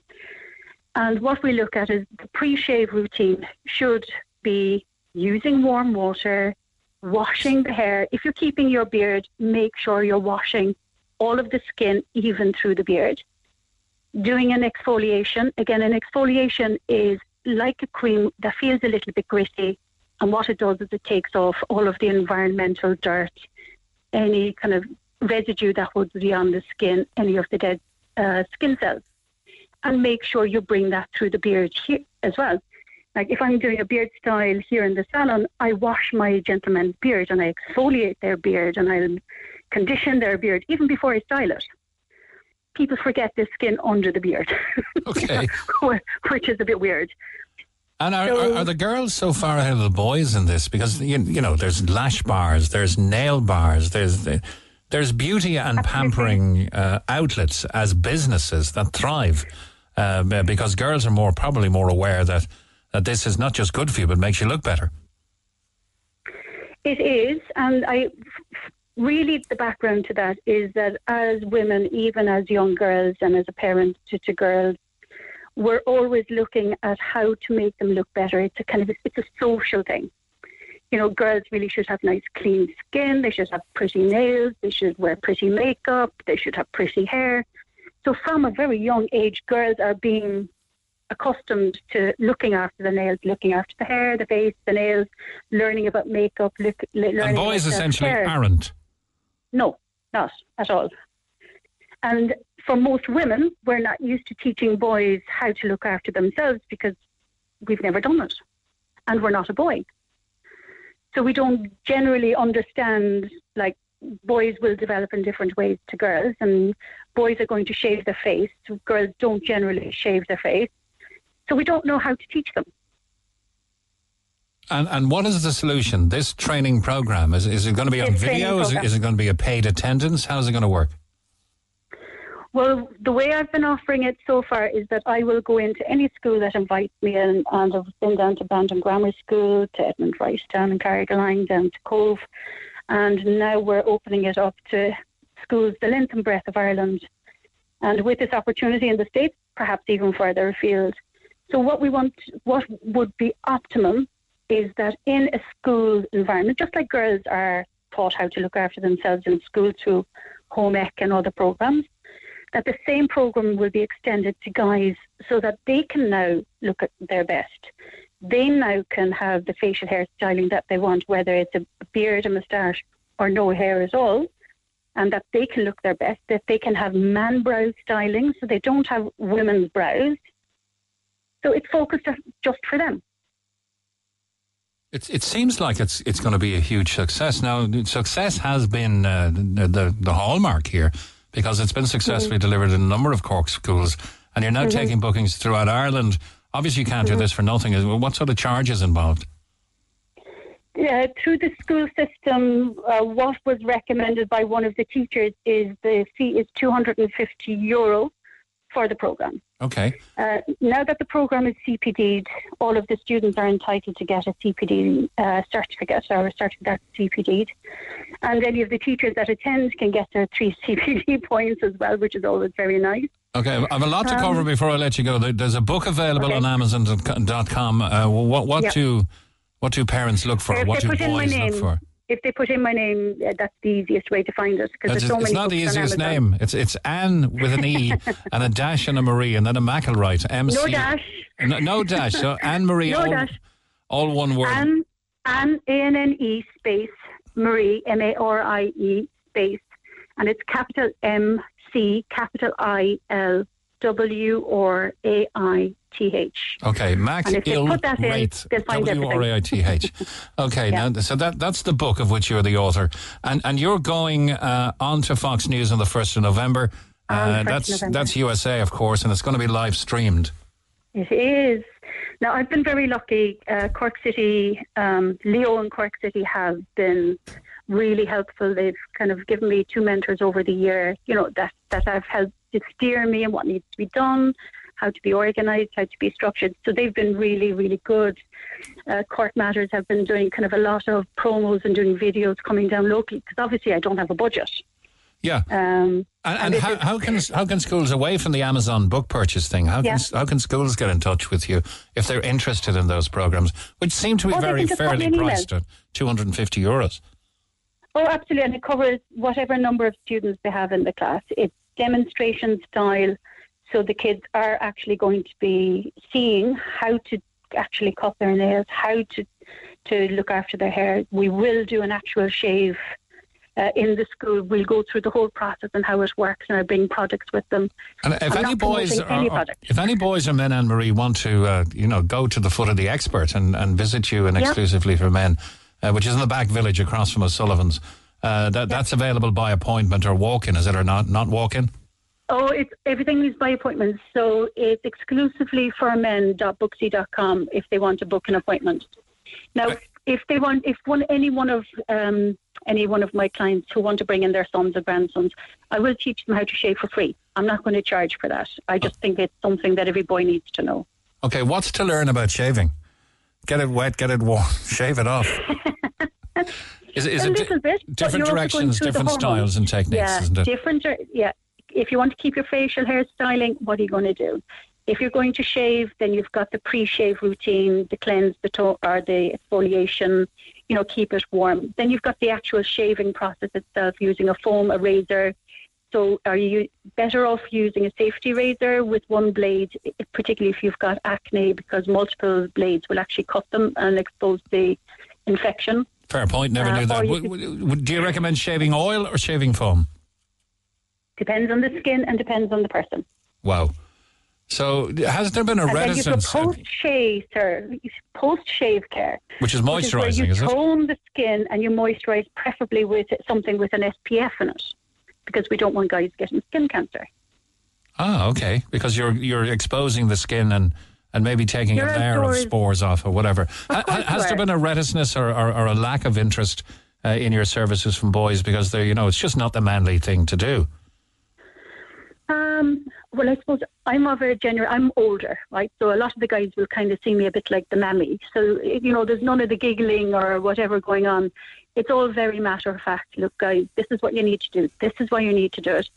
We don't want you cutting your skin. We don't want you opening your acne if it's live or if you're going through a flare-up. And this is how you're going to do it.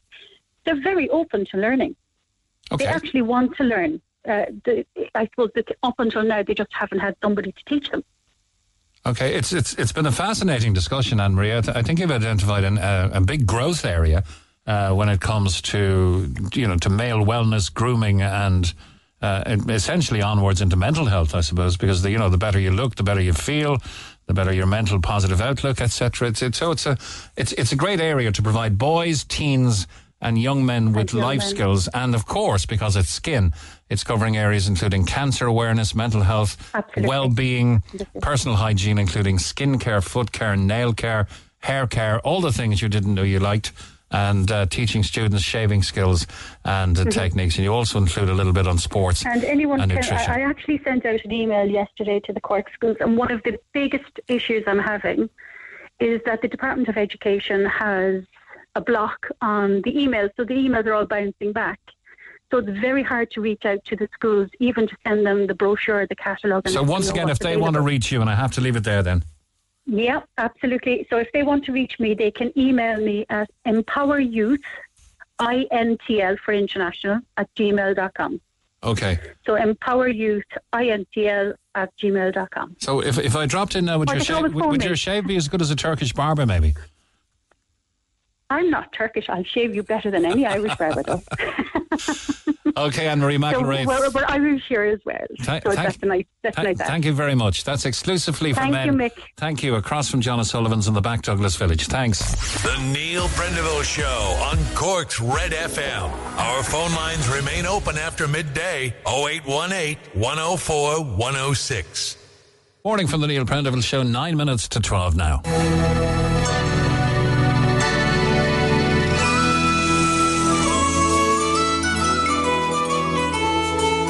Now, in a very busy programme yesterday, and we wanted to mark the 40th anniversary of the launching on Irish television of what was to become a hugely popular series called Glenroe.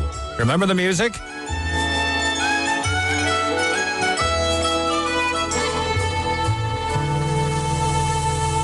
To most children on a Sunday night, that meant, oh no, that's going to remind Mum and Dad to check if I've my homework done. And it kind of meant the back to school Monday was upon us. Well, holy God, as Miley would say. 40 years ago yesterday, the 11th of September, the very first episode of Glenroe hit our TV screens. For many, that Sig tune filled them with fear, heading back to school. The weekend was over, the homework wasn't done. If you've any memories of the soap, and we put this up on social media last night, so we do have some texts already. But you can phone us on 0818 104 106 or text, which would probably be better at this late juncture in the programme, 086 8104 106. On line 3 we have Aidan. Hi, Aidan. Hi, Seamus. Yeah, Aidan, it's Mick. How's it going? It's Mick. Yeah, you've fond memories at Glenroe, have you? I have, Mick, yeah. I remember you had to have the homework done that night, Sunday night, before Monday morning. And sometimes you forget to do the homework, Yeah, and there were some brilliant characters on that. That's where Mario Rosenstock started his career, actually, as the doctor on Glenroe. Yeah. To be fair, he hasn't aged much. Now, he wasn't on 40 years ago. It could have been 30 years ago or something, but he hasn't aged much since then. You were in national school back then? I was in our national school in Clonakilty at the time, yeah. And was it a popular show at your age group, or was it just dreading hearing the music with no homework done, or what? It was a popular show, yeah, it was. My parents loved it, yeah. And I believe your Jack Russell used to bark when the music came on. Yeah, at the end of the show, Jack Russell always used to bark at the end of the show. Whatever it was about the music, he'd start barking. It was so funny, like it was comical. Yeah, we were trying to get Mary McAvoy on this morning, but she was busy. That of course, would have been Biddy. And the great Mick Lally, of course, as Miley. Met him once in the lobby bar. Lovely fella. I bumped into to Joe Lynch as well, unexpectedly. Walked out of a hallway in a radio studio in White's Cross many, many, many years ago. And Joe Lynch was there for a meeting, and he walked like Dinny Byrne. He walked with a hand behind the back. And you know what he said to me? He kind of said, "Where are you from?" And I said, "I'm from Cove." And he said something like neat and decent and quite adjacent to Passage West on the other side or something. He had a comment straight out. But great to meet those characters. The Glenroe village or the house is actually a kind of a artisan shop as well that you can drive up to and purchase some products there. So you've good memories of it anyway. I have good memories of it, yeah. Who was your favourite character? Did you ever meet any of them? My favourite character was Dinny. Why? You know, he used to always have to go with the father. Oh, Miley, that's right, yeah. Yeah. Miley. Yeah, Miley and Biddy broached the very tender subject of sex as well on Glenroe. And I know, was it before or after Bracken that those sort of Wesley Burroughs TV shows introduced the likes of Gabriel Byrne to the acting world as well? Yeah. All right. Thanks, Aidan. Thanks a million. Oh, can I give a big shout out there, Seamus? Yeah, go on. To my family, Mark and Pete and Clonakilty. I want to say best luck to Clonakilty too in the football. Hopefully they go all the way and win the county. And to Sarsfield Hurling Club. I work in Sarsfield Hurling Club. I'm the ground sporting caretaker there and the main man from Sarsfield Hurling Club. I wish Sarsfield Hurling Club the best too. Hopefully they can win the county this year for Teddy McCarthy. God be good to him. You know. Fair play to you. You sound like you'd be a good GA commentator yourself. Yeah, thanks very much. All the best to you, thanks. Okay, by text, Jesus, that music brings back flashbacks of 9 p.m. of a Sunday evening back in the day and realising the homework wasn't done. I've often seen Liam Heffernan, who played Blackie Connors around Cork City, and I still get starstruck. Liam and I had a kind of a spirited argument once, actually, about the Irish phrase, "daw fake." And I was saying, daw's a fool and fake is a forgery. And that's what it's about, daw fake. He said, no, it's very firmly Irish, Liam Heffernan said. Gaw being two and fake being looks. In other words, you'd have to look twice to see that it was a fake. And, you know, to be honest, in the fullness of time, I think he was right and I was wrong. I loved Michelle and Glenroe, says a text. That Sunday night feeling of dread, says another texter. Scatter for the stairs, no homework were the best days.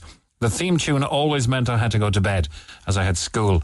Catherine used to love watching it. Mary, Ginny, Miley Byrne, all out on the farm. Who was that guy as well? George, who was very well spoken. Alan something. He was a brilliant actor and a great voiceover artist. Well, Holy God was that was a great program to watch. That was the big phrase that came out of it, wasn't it? Well, Holy God. Sitting in my PJs with my mam, brushing my hair, and then straight to bed as soon as it was finished. But a bit blurry, but just to prove it.